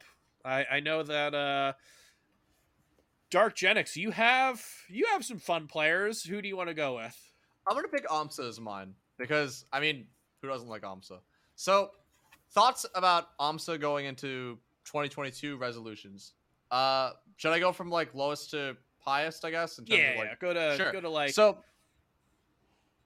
So we've seen him do very well against, I guess, the general relative field. I want to see more, like, just more tournaments as a resolution, like as few tournaments there were this year. As COVID gets worse. COVID gets worse. In a perfect world where things are okay enough to attend tournaments, safety required, obviously. When tournaments are safe and return at a frequent amount, I want to see Amsa attend a lot more. If he does end up moving to Vancouver, as is projected for early next year, I feel like we are going to see a lot of Amsa, which is why I have this at a very attainable Yeah. goal, since I think that if he moves to Vancouver, we're going to see a lot more of Amsa in the States, and I think that's going to be really good. The second thing I want to see, in which we've already seen like glimpses of it, is working on a couple of the harder matchups, which there aren't too many of the people who play those matchups in Japan anyway, but more so just like the matchups that are conventionally seen as very hard for Yoshi, being Peach, Sheik, and Falcon. And we've seen like instances throughout this year alone, even, of him doing better in these matchups. He beat None at Summon 11. He beat Laud, who, if I'm not mistaken, double eliminated him at a SmashCon 2019, if I'm not mistaken. If I'm mistaken, please tell me. Beat Laud at Smash World Tour. Granted, they lose to Triff, lost to Plup, lost to Wizard this year. Puff was considered one of those harder matches, and he kind of dominated, like, destroyed HBox the last time they played. But I think that as he gets better at these, like, more difficult matchups, the demon brackets get easier for him, and there's less of those brackets which are like heavily matchup oriented. And I think I think everyone's goal is going to end up being somewhat related to this, if they're not like Mango or Zane, but winning a super major. We've seen a Pikachu do it. We've seen in the last couple of years, like Wizzy won his first super major, etc. I think that Yoshi can win a super major, and I think Amsa can do it. It's just a matter of getting a bracket that lets him do so. Mm-hmm. We've talked about this for a little bit now, but it just becomes more and more realistic. Is that like Amsa and Yoshi, by that standard, Amsa's a player who can win a super major. He's definitely needs a bracket. It's like Axe's Summit run. You know, he definitely needs to avoid people. But with the way that we've seen like talent line up, it's definitely very avoidable. Like there are scenarios where he could avoid Wizrobe. You know, he has done very well versus Mango. That could be a grand finals, right? Like we have seen abilities from him to take sets off of players who are capable of being in grand finals with super major. So I don't think it's crazy to say. I think that's like a great list of goals for someone who keeps setting goals for himself and keeps like changing expectations of himself and his character every time he comes to America. Edwin, you got something for us? Yeah, okay. So it's to no surprise that the player that I'm bringing up for a New Year's resolution is S2J. I'm going to go on the list of what I think is most likely or most attainable to the thing that I think is hardest. Okay. So the first thing that I would want to see from S2J in 2022 is I want him to regain the crown of active SoCal. No more losing 3 sets in a row to Kadora. No more like struggling with Fiction. I think S2J has what it takes to turn those losing records around and start going to Verdugos every week and winning them. The second thing that I want to see from S2J in 2022 is I want him to finish the year with a positive record against Hungrybox on LAN. We saw S2J destroy him online. You know, the veracity or the how much that means. Maybe it doesn't mean a lot to you, but I want to see him make strides in that matchup because we've seen Wizzy have a lot of success in it. I think there's no reason why S2J can't perform at least in a way that makes him competitive or slightly better than Hungrybox in the head-to-head. And the last goal, which I think will be the hardest, is that I want to see S2J reach grand finals of a super major, and I want it to be on LAN. I think that's on the right day with the right bracket path. I think it's attainable for him. It'll be a little tough, but I want to see the return of the person who tweeted number 3. But I want it to happen on LAN so that we can all look back and see that my faith in S2J was rewarded. No one was saying that he was going to be bad. All of us agree he's very good. Don't gaslight me. No. Well, you know what? I respect the getting to grand finals of a super major as harder than having a winning record on HBox. I would probably flip him in my mind. That's a take. I did consider. I like it. I did consider that for a little bit, but I think one winning record. Hasn't he done it before? If you count Shine. No, he hasn't. No, he didn't make Shine, grand. He didn't. Like I don't know. Oh, it's Shine 2019. No, that doesn't count as a super major. I have one for Axe that I would want to share because you mentioned 2, right? Through the top 20. Yeah, breaking the top 20. Yeah. Well, so we were talking about Hungrybox before. My first one for Axe is that I would want him to go positive versus Aklo and Moki. We've seen those two kind of give him struggles in both formats of the game. We were talking about Axe versus Fox earlier, so I feel inclined to bring that up as examples of top 20 Foxes that would be scary for him in bracket. The other thing I'd want to do, just on the same note, I'd want to see him take a set from IBDW or Leffen. I think like on the right day, like if he's playing super hot and like on fire and he gets into a rhythm or whatever, I think he could potentially do it. And the last final thing that I want to like see from Beat Slug. Beat Slug. No, that'd be great. I want to see him. I want to see him beat Hungrybox. It's been too long since he's done it. I think it would just like, it's literally been so long since he's done it, and since then it has looked like so ugly. And it would be kind of crazy to see these two play in a LAN super major and to see Axe beat him. Nice, I like it. Justin, who is your second player? I had a bunch, but I think that I actually is not going to be one of the people I sent you. But Okay, no I was worries. talking about Kadoran, actually. Okay, cool. No, I wasn't. I know what you're thinking. But yeah, so first thing, first goal, end the year higher than 10. I think that he definitely, like, a lot of the reasons that we've talked about him ending as 10 are more so that there's no one really to contest that 10 spot, and he's not at the same level of results as the first 9. I want to see him, like, at 10 in a year where Leffen exists, where there are a lot more results. I think as like he is one of the only top players who is regularly attending events, and I think that it's a good sign, like mental wise, show that he like has just he wants to go to events to learn and improve, etc. And I think that just seeing someone like that do better is just really nice. And I think that as he continues to like go to stuff and continue to like do MetaVi coaching and whatnot, he's gonna break through. And we'll see where he ends up. But I do think that as like the minor goal is that.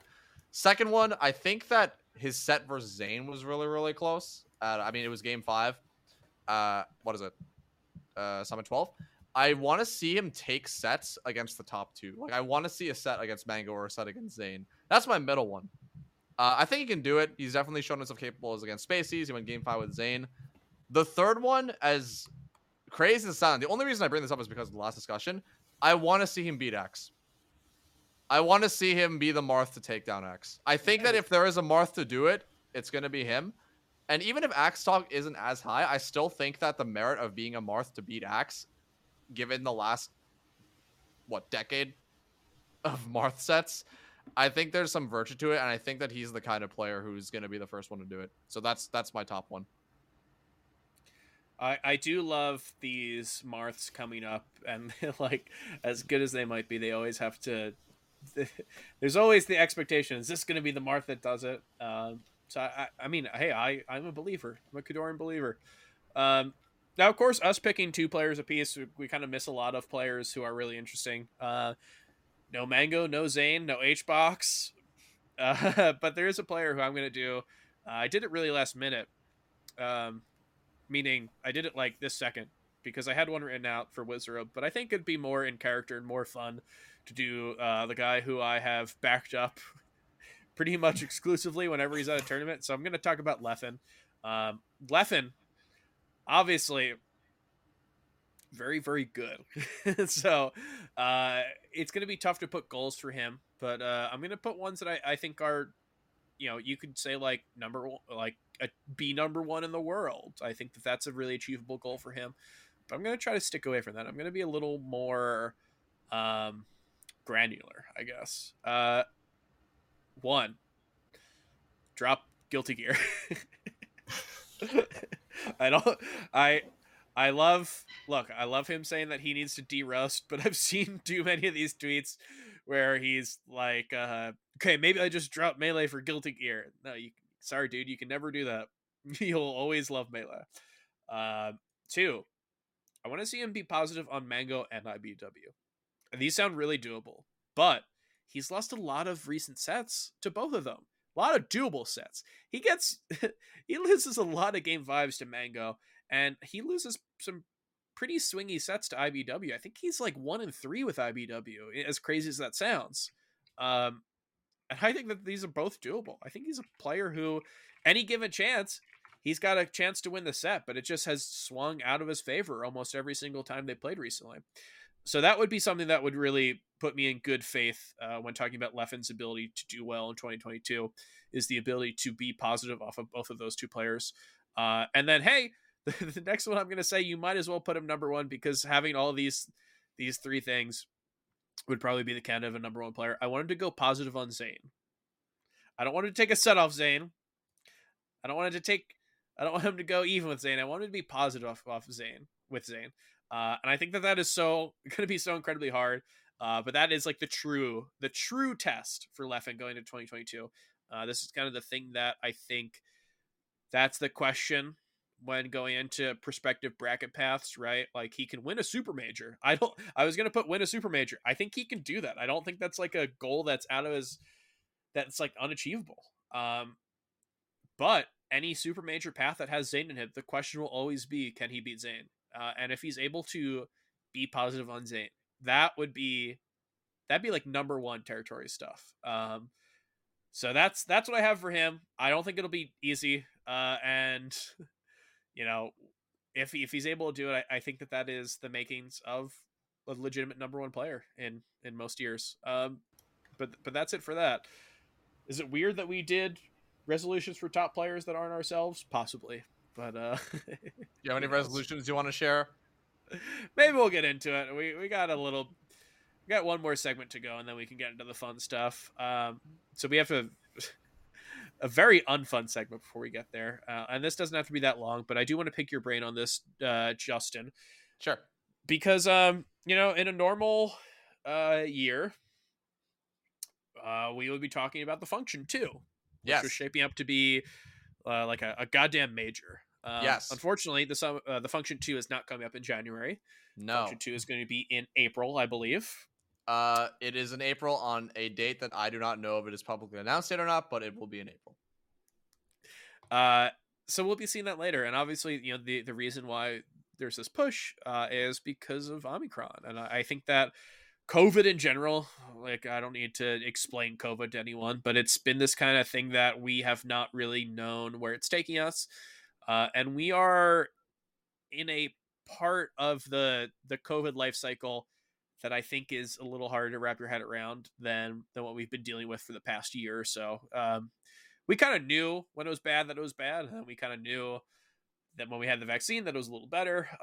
We're kind of running into this thing where people are kind of taking it a little lightly, and then people are kind of taking it really, really seriously. And it is unfortunate to bring up how Melee relates to this, but I mean, this is a Melee podcast. This is our lives. And as we go into a new year, we obviously look forward to some of the biggest tournaments of the year. This was supposed to be such a big year, and I think still will be. But we are looking down the barrel of the landmark major Genesis, and I think there's just a lot of uncertainty that's going on. So I want to talk to you about this. You are someone a TO who had to deal with an event like that. Yes. Do you want to talk on like how to run Melee during this time period?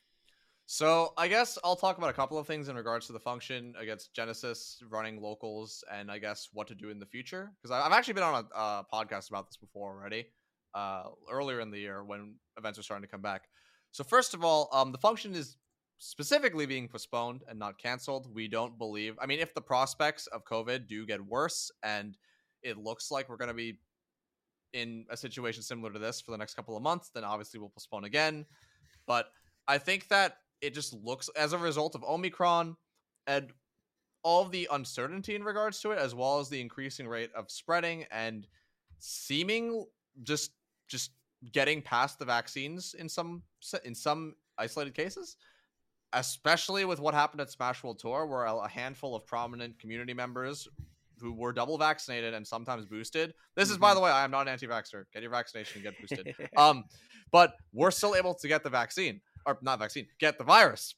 And as a result, like, I literally went to an escape room with Bambi, Magi, Gingerham, who is a Louisiana PR Falcon player, and Spark. and I was in this escape room with them for about an hour, and I was in the lobby with them for 40 minutes, and then we went to my hotel room and we played Melee until 5 a.m. And then the next day, Bambi posted that he couldn't smell anything. And he was double vaccinated, and I don't know if he was boosted or not, but the point is, like, as large events continue to happen, cases like this will continue to happen.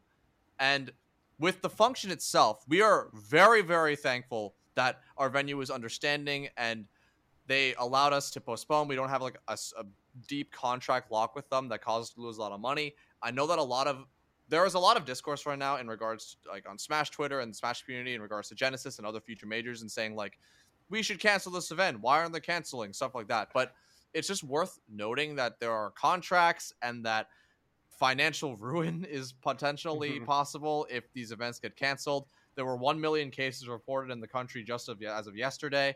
New cases, by the way. And it's objectively, if you do not want to get sick, don't go to Smash tournaments. But at the same time, if this is your job and you want to take the risk and you feel safe, or you are not putting an immunocompromised person at risk, it is your decision whether or not you want to go. I know personally a lot of players who I'm friends with are deciding not to go to Genesis as a result of this. I never bought a ticket to Genesis thinking this might happen.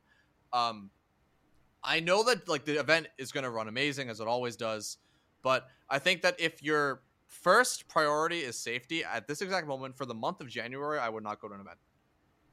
In the future, there's uncertainty right now in regards to if the vaccine becomes, or not vaccine, if the virus, I keep mixing it up, if the virus becomes potentially more lethal, more transmittable, if we need to get another booster shot, if we need to get another vaccine, if they announce the vaccines don't work, if they announce something else, there is a lot of uncertainty in the air. I think that as a priority, Melee is very low on this list, but because it's a Melee podcast, we can discuss it. As of right now, if I'm not mistaken, almost every Tri-State local, if not every Tri-State local, has canceled for the next couple of weeks, including the nightclub, which myself and Rabi run. I would recommend to most locals, if it is within your capability, to do this, because you don't want your players to get sick. If you cannot do this and you need to continue running events, social distance when you can, wear masks at all times, even commentators, separate people further apart, sanitize all the setups, all this, like, the normal stuff basically. But I know that a lot of people, as a result of normalization and things becoming less severe, have stopped doing this or are more lax. I'd say make your policies stricter. Definitely keep your players safe. If there is a case that a player has caught the virus or something like that, please report it. If a player has gone, we do this for the nightclub actually. If a player has gone to a large event, a large Smash event, require a COVID test if they want to go to the local. I think that you can't really police people, and you also can't, like, enforce, because, like, people go to large events that aren't necessarily Smash events. But if you know someone's been to a Smash event, the least you can do is ask them to get a COVID test. I think, and I hope, things will get better in February, but I think the month of January is going to be a little bit quiet, and I just wish the best for the Genesis organizers, because I can imagine this is not a fun situation for them to be in. If you go to Genesis, please stay safe. Get tested immediately after. Get tested immediately before. If you feel sick, don't go to the venue. If you need to cancel, if it's within your financial capabilities, please consider canceling but not asking for a refund.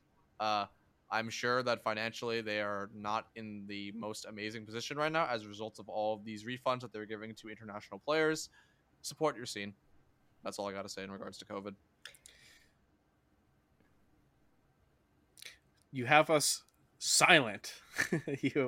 No, I think that's a really wonderful summation of what's kind of been happening recently, and I think that, like, you kind of hit the nail on the head, right? It's you are in the pretty lucky position, which some people are, to have venues that are willing to deal with this, but this is not something where, like, the CDC is not asking these events to be closed down, right? The state's not about to say that this is force majeure, as like, the hot word for this type of thing. So this is something where, like, if you do want to see these events still stick around, right? Doesn't necessarily have to be going to Genesis 8, but there does need to be probably support for this. And the Genesis obviously is something that's coming up. That's the big thing. But it's probably the smaller ones that are unable to cancel that are doing the same thing, that are going to be in those situations, possibly worse. We've seen a lot of stuff that the Smash community has been trying to do. Let's Make Big Moves was very they're very progressive, I'll say, in the way that they are combating this, to a point where, like, if I'm not planning on going to an ultimate major or something, but if I were, it's something that seems like pretty difficult to end up going to, but that might, by virtue of that, might mean it's a little safer. You have to have I believe a negative PCR test from that week, and it's just something where, like, you're getting to the logistics of what we have in terms of testing, right? It's like, if you are not able to get a test, then that probably means that you shouldn't be going to anything. I know that myself, it's been pretty hard to get a PCR test, and it's been somewhat difficult to get the at-home test, but I was able to get a few. That's how I knew that I was negative, or negative from Special Tour. But I know it's not incredibly feasible for people to get multiple at-home tests or at-home tests and PCRs and stuff like that. So if you're not able to do that wherever you are, it's probably just a better idea to not go. But yeah, that being said, hopefully this is something that does not continue to affect Melee as we go forward. And fun episode. Maybe we don't continue the bummer segment that much longer. But Edwin, if there's something you wanted to say, obviously you're pretty smart on this. Yeah, I mean, the only thing I would say is that, like, look, I know it really sucks to not to be really excited for big events that are coming. I don't have the same kind of expertise on this topic, from a TO perspective as obviously Dark Genex does. But something I'd add is that, I was looking forward to going to Genesis. Me and a bunch of the Melee Stats people, Wheat included, Ambi also. We really wanted to, this would have been our first super major in about like 2 years, maybe a bit longer than that, for all three of us being at a tournament together. We really wanted to do more like live content to kind of like, we had a lot of ideas for how we wanted to contribute to like events coverage and whatnot, from a Melee Stats angle. And it really sucks not being able to do that for this month. But, like, at the end of the day, the situation is what it is outside of Melee. We've said this many times before. We even say it in one of our videos, like, Melee is a small corner of the world, but like it doesn't operate independently from everything else. In many ways, it's not only affected by everything else, but it's shaped by everything else. So like it's worth kind of understanding that. And as much as it's a buzzkill to not be able to go to events or to have to cancel, like I had to cancel going to Genesis. Like sometimes like a decision might be hard, but the answer for what the right thing to do is not necessarily difficult to find out. And if at the end of the day you're comfortable going to an event and like you understand the risks associated with it, that is your decision. But at least I would feel remiss if I didn't in this segment say that I really strongly suggest anyone who has to at least like travel to the event or go long distance that you reconsider. And if you're able to afford, just not going, but make sure TOs get funded for the event, like that'd be great too. But at the least, if you really are worried about safety, I would strongly suggest not going. Well, Dark Genex, you were asking when the fun bits come, and now that we got that out of the way, we're nearing the end of the show. We have 2 more things that we want to do before we end up, finally leaving. We've got a really short patron question section. Awesome. I've got 2. Awesome. I've got 2. Answer them. I don't know how long these will be, but sure. Feel free. Okay. This is from Anaconda. What's your favorite H-Box pop-off? Favorite H-Box pop-off is probably... Remember the fucking name. Yeah, that's a good one. That's a great one. I think that people would go to I'm H-Box bitch, or whatever the recent one versus Aklo is during the three-peat. But there's like a lot that there's a wealth of depth to all the pop-ups he has. So yeah, I like you kind of digging a little deeper, but yeah, that's a great one. And then from Chroma, what's your history with Roblox? My history. You want the actual full history? I'll give you the Uh, actual full history if you want it. Give us the Maybe TLDR. Maybe we'll have you on another time. Just Okay. TLDR. So I was sick. I was very sick. you were sick. You still are, dude. I appreciate it. Stuck at home. This was, I think, 2011 or 2010. I was in middle school, and I was very into Dead Rising, but I never played the game. I just liked looking at videos of it, and I wanted to play it when I was home. So I looked up free Dead Rising game, and I found Roblox, and I played it. And then I didn't play Roblox for a year plus.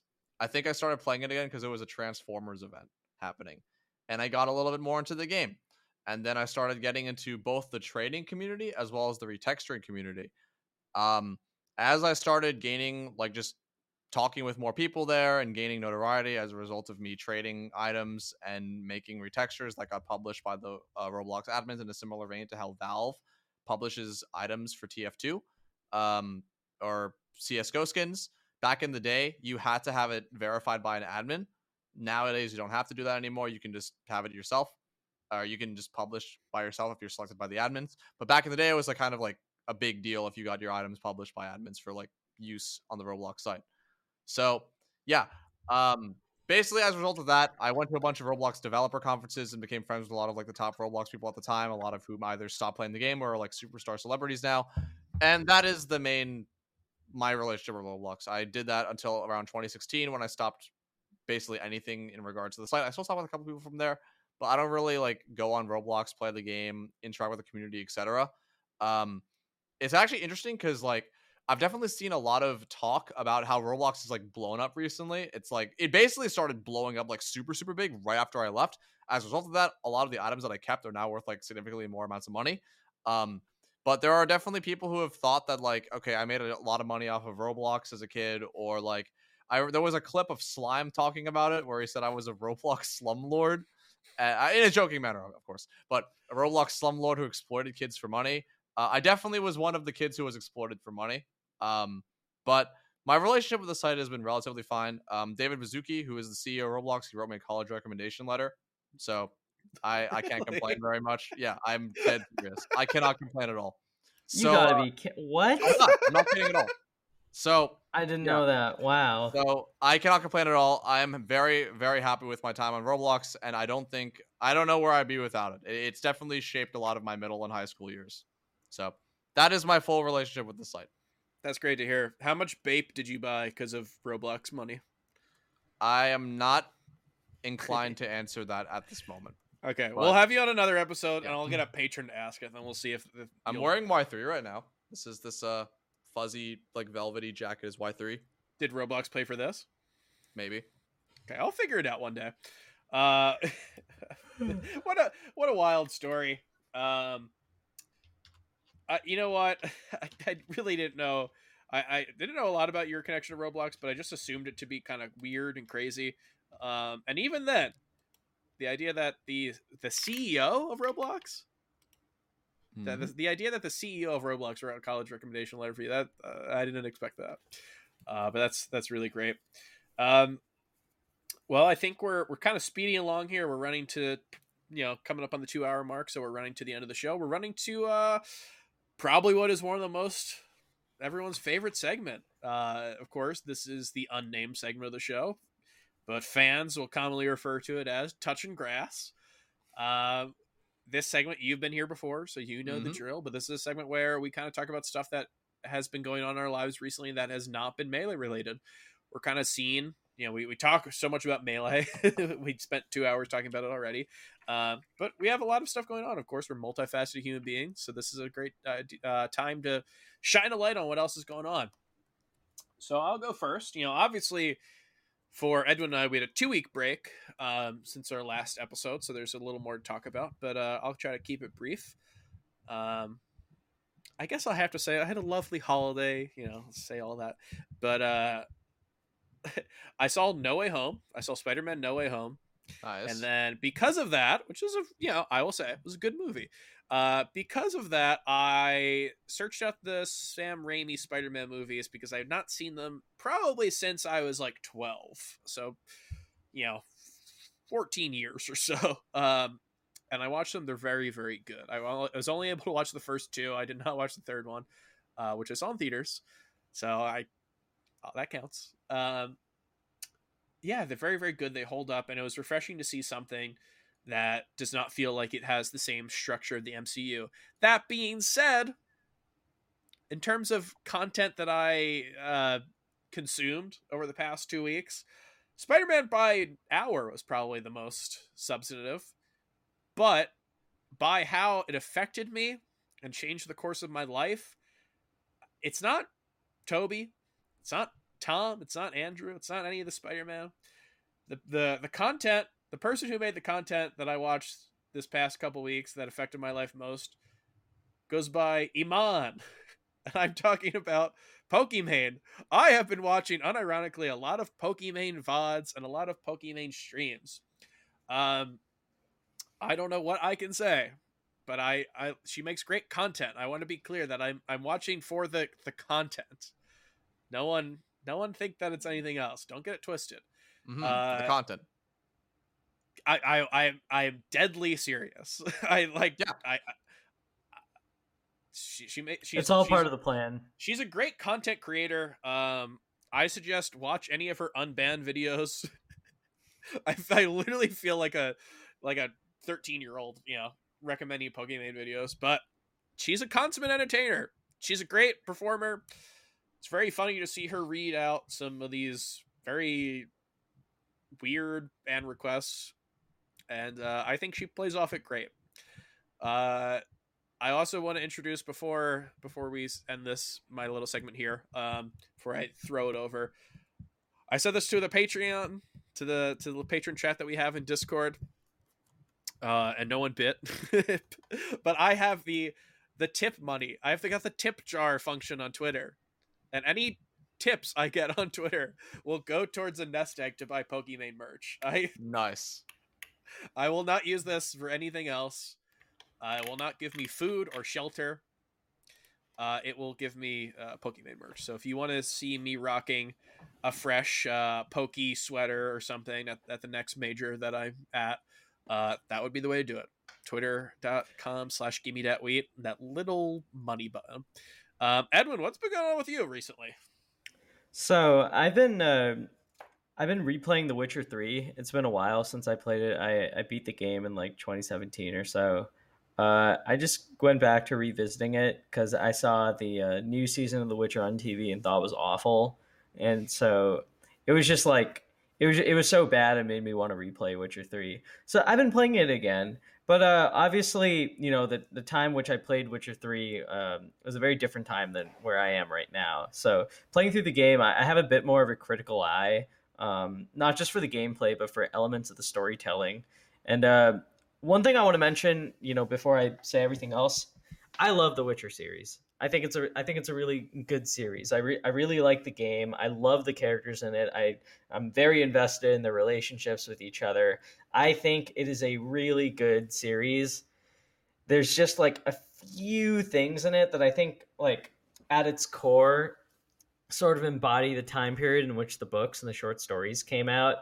And I think like in general, an increasingly big pet peeve of mine in media is when like gritty stories are told about fantastical worlds that get boiled down to this like incredibly reductive idea of like human nature being inherently selfish, and like this being applied flatly in every single situation is just like, it bothers me more and more, because it's like we're talking about a world where there's like magic. We're talking about a world in which, like, yes, there's like feudalism, but there's so much potential for like all these completely like these completely like universe changing elements and like dynamics to it.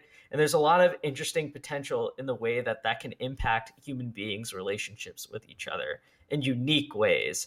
I think an example of a story that does this really well is Looper, which is an old movie from like the early 2010s. It's a little sluggish around the end. It doesn't quite all add up, but I think the way that Looper shows time travel and how its impact on human relationships and how it uses that as a medium to explore like generational trauma is really interesting because it's taking something specific to the universe and using it to explore this concept in a new way. The Witcher is really good at a lot of things, but I don't think it does this very well. I think it happens to have a lot of magic. It happens to have really cool fantasy elements, but like so many of the stories within The Witcher and so much of the quests and character building and like the quote unquote lessons of The Witcher all boil down to this extremely flat, reductive view of human nature, which I think it's really a shame because I can imagine a like period of time in fantasy and fiction storytelling where that'd be edgy and where that'd be really cool. But in 2022, I think like we got to be a little more creative about this stuff. And I'm saying this as someone who really likes The Witcher and as someone who like loves the series. I think it's forced me to think like working on films with my friends and everything like makes me think of stories a lot more critically. And this is something that I increasingly have like low tolerance for. So the next time you see something or consume like gritty media that boils down to like some incredibly reductive like view of human nature or human beings only being or primarily being like driven by self-interest, it's just not interesting. Like you got to link it to something in the universe that tells something unique about human beings. I don't know. Those are just again, I'm saying this as a big fan of The Witcher, but this is just kind of like something I'm noticing more and more in the series and in other series like it, which is beginning to kind of tire me out a little bit. You messaged me about Looper, and I don't think I responded, but you messaged me this whole paragraph, this like wall of text, and the end you're like, it was directed by Rian Johnson. I was like, I know. I felt very mad that you were speaking to me like that. I know that he directed Looper. No, very, very good movie. I believe he had the Shane Carruth, I think is his name, the guy from Primer. I think he had him like come in and explain like how time travel should be done or something. But yeah, I've not seen The Witcher, but I like Looper, so that was what I got from that. Wonderful to hear from you, Edwin. Hopefully the new year is treating you well. And Dark Gen X, we mentioned Roblox. I know that's not something you've been doing recently, but what's been going on? You told us you last time you came on here, you had another game that you've been playing that you were doing pretty well in. Yeah, not to lead you into something, but sure, I can talk about that a little bit, and I'll go into my stuff. So, last time I was here, I talked about how I am a top Eternal Return player. It's a Korean MOBA battle royale mix thing. And last time I was here, I was trying to push for top 50 because everyone in the top 50 got a free plushie. I unfortunately did not get top 50 that season. I ended at 54. So I did not. I thought it was. So it's actually really funny. The page bugged out and said that I got the plushie, but I actually didn't get the plushie. So I thought I actually got the plushie because people got banned or people cheated or whatever, but I actually didn't get the plushie. So it was like, whoa, I actually got it. And then I actually didn't get it, but whatever. This season, I'm currently 24. And I've been top 30 this entire season. Actually, if it wasn't for yesterday, I would be 20 right now. So I'm chilling. I made a little bit of a breakthrough in regards to stuff. The game itself, I do genuinely enjoy it. Every single one of my friends tells me to not play it because they think it's bad for me, and I kind of see what their points with it. But I've been playing a lot of that recently and doing like content for that, just making like vids. I make YouTube or not YouTube, Twitter videos and Twitter memes for their official Twitter account actually. So I do that sometimes. I also, as a result of that, I can't really talk about it too much, but I got hired to do social media stuff for an upcoming game that a bunch of esports people, including some players who are in the Smash community, and you'd probably be familiar with, but I can't really talk about it to a great extent right now. I'm in a project with them. Wow, so is it Breakneck Emergence? It is not Breakneck Emergence. I can assuredly say that. But best of luck with Fiction with that game, though. It looks really sick. I haven't played it myself, but it looks very good. Regardless, so I'm doing that. I'm doing social media for that. I've had a pretty hectic last like month-ish because I basically, the late November, I went to Florida and then I went to Louisiana and then filmed stuff and ran her subathon and did stuff like that. And then helped with continuing the subathon from Florida, came back to New York, flew to Summit, flew back to New Jersey, stayed in New Jersey for a few days, went back to New York, went to Florida for Smash World Tour Finals, went back to New Jersey for a week, came back to New York, went back to New Jersey for a couple of days, and I'm finally back in New York. So I've had a very, very hectic last month, and I'm just just resting. I've been taking a break from just like video stuff for a little bit, but I've been getting back into it, brainstorming the next year's videos, tweet memes, whatever. Working on Magi vids, etc. The one thing I think I do want to bring up that is not really in the most people's minds. I think two things. So. The first one is we've been planning this for like over a year at this point and never got it off the ground. But I want to make it one of the. I want to just say it so I just get it out there that it's going to happen because I feel like it's never going to happen if I don't end up saying it. We're going to start the NJSBM podcast probably with myself and Acidics as the hosts. So I know it's kind of like it's Smash related, but it's like just something I just want to say that I've been working on because like I do want it to happen at some point. So that'll happen at some point. The second thing that I'm learning, so I don't say this in the form of like Bakami Tai memes where it's like just taking the template of someone's face. I'm learning how to like actually deep fake faces because I have a crazy idea for a meme. And just in general, I think it's like it might be the most intensive thing that I've ever done if I end up doing this correctly, and it'll probably take a real long time to do. But I just have this idea for like what I think my magnum opus will be. And it involves me learning how to actually deepfake. So I am learning how to actually deepfake right now. I hope it works out Beautiful. well for you. I don't know what you're supposed to say to that. I'm sure it'll be great. And use your powers for good. Oh, yeah, for sure. It's not going to be evil. Probably. Well, Dark Gen X, if you do release this deepfake anywhere, where can the people find it? You can find the deepfake and other Dark Gen X content on twitter.com/darkgenx, which is my main platform. I have a YouTube channel as well. I don't post ever on it, but I probably should. I have a TikTok, just on everything. If you want a list of my links, darkgenx.com has a very efficient list of links. If I end up streaming this year, twitch.tv/darkgenxsmash. But most of my stuff is on twitter.com/darkgenx. I hit 10K followers. Hey. So I'm pretty happy with that. As a combination of me doing commentary at Smash World Tour, Magi shilling for me a lot during her subathon, which I do appreciate just her and her community for helping out with that as well.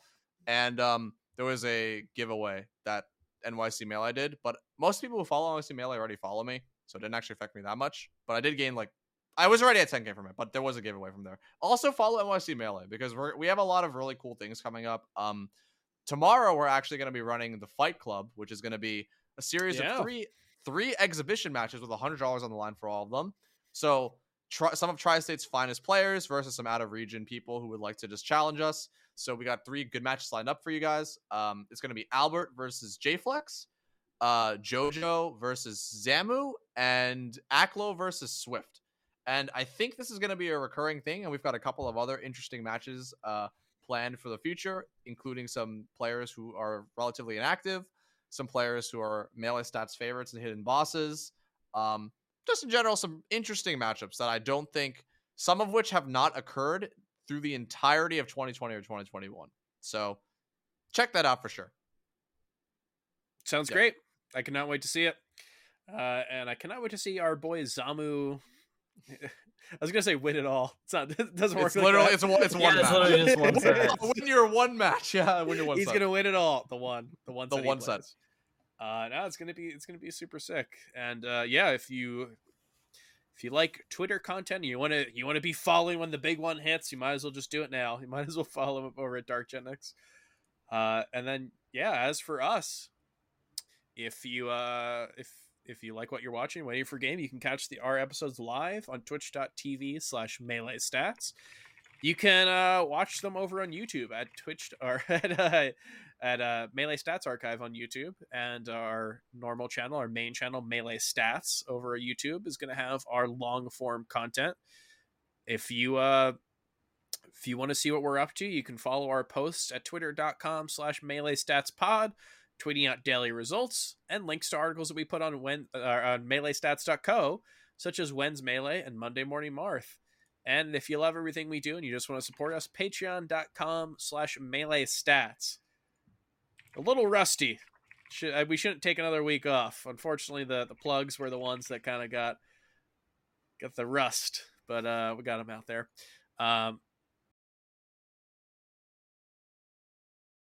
here. And Edwin, I appreciate you coming on, letting us beat up on you. I'm at 2 out of 5. Oh my god. I got 2 X's on my card. I'm waiting for my next 3. I'm gonna get my I forget what the thing was, but I'm gonna get it. Let me know. We're gonna be stuck with online for another like 3 months. This is the way it's gonna be. What a wonderful, what a wonderful message to end this podcast on. So what you're saying is that Summit will use last Summit's requirements if everything's online right now. Is that what you're saying? Maybe. All right, you two. Thanks for being on, guys, and thanks for everyone who's watching. This has been Waiting for Game, and we'll catch you guys next week. Peace. See ya.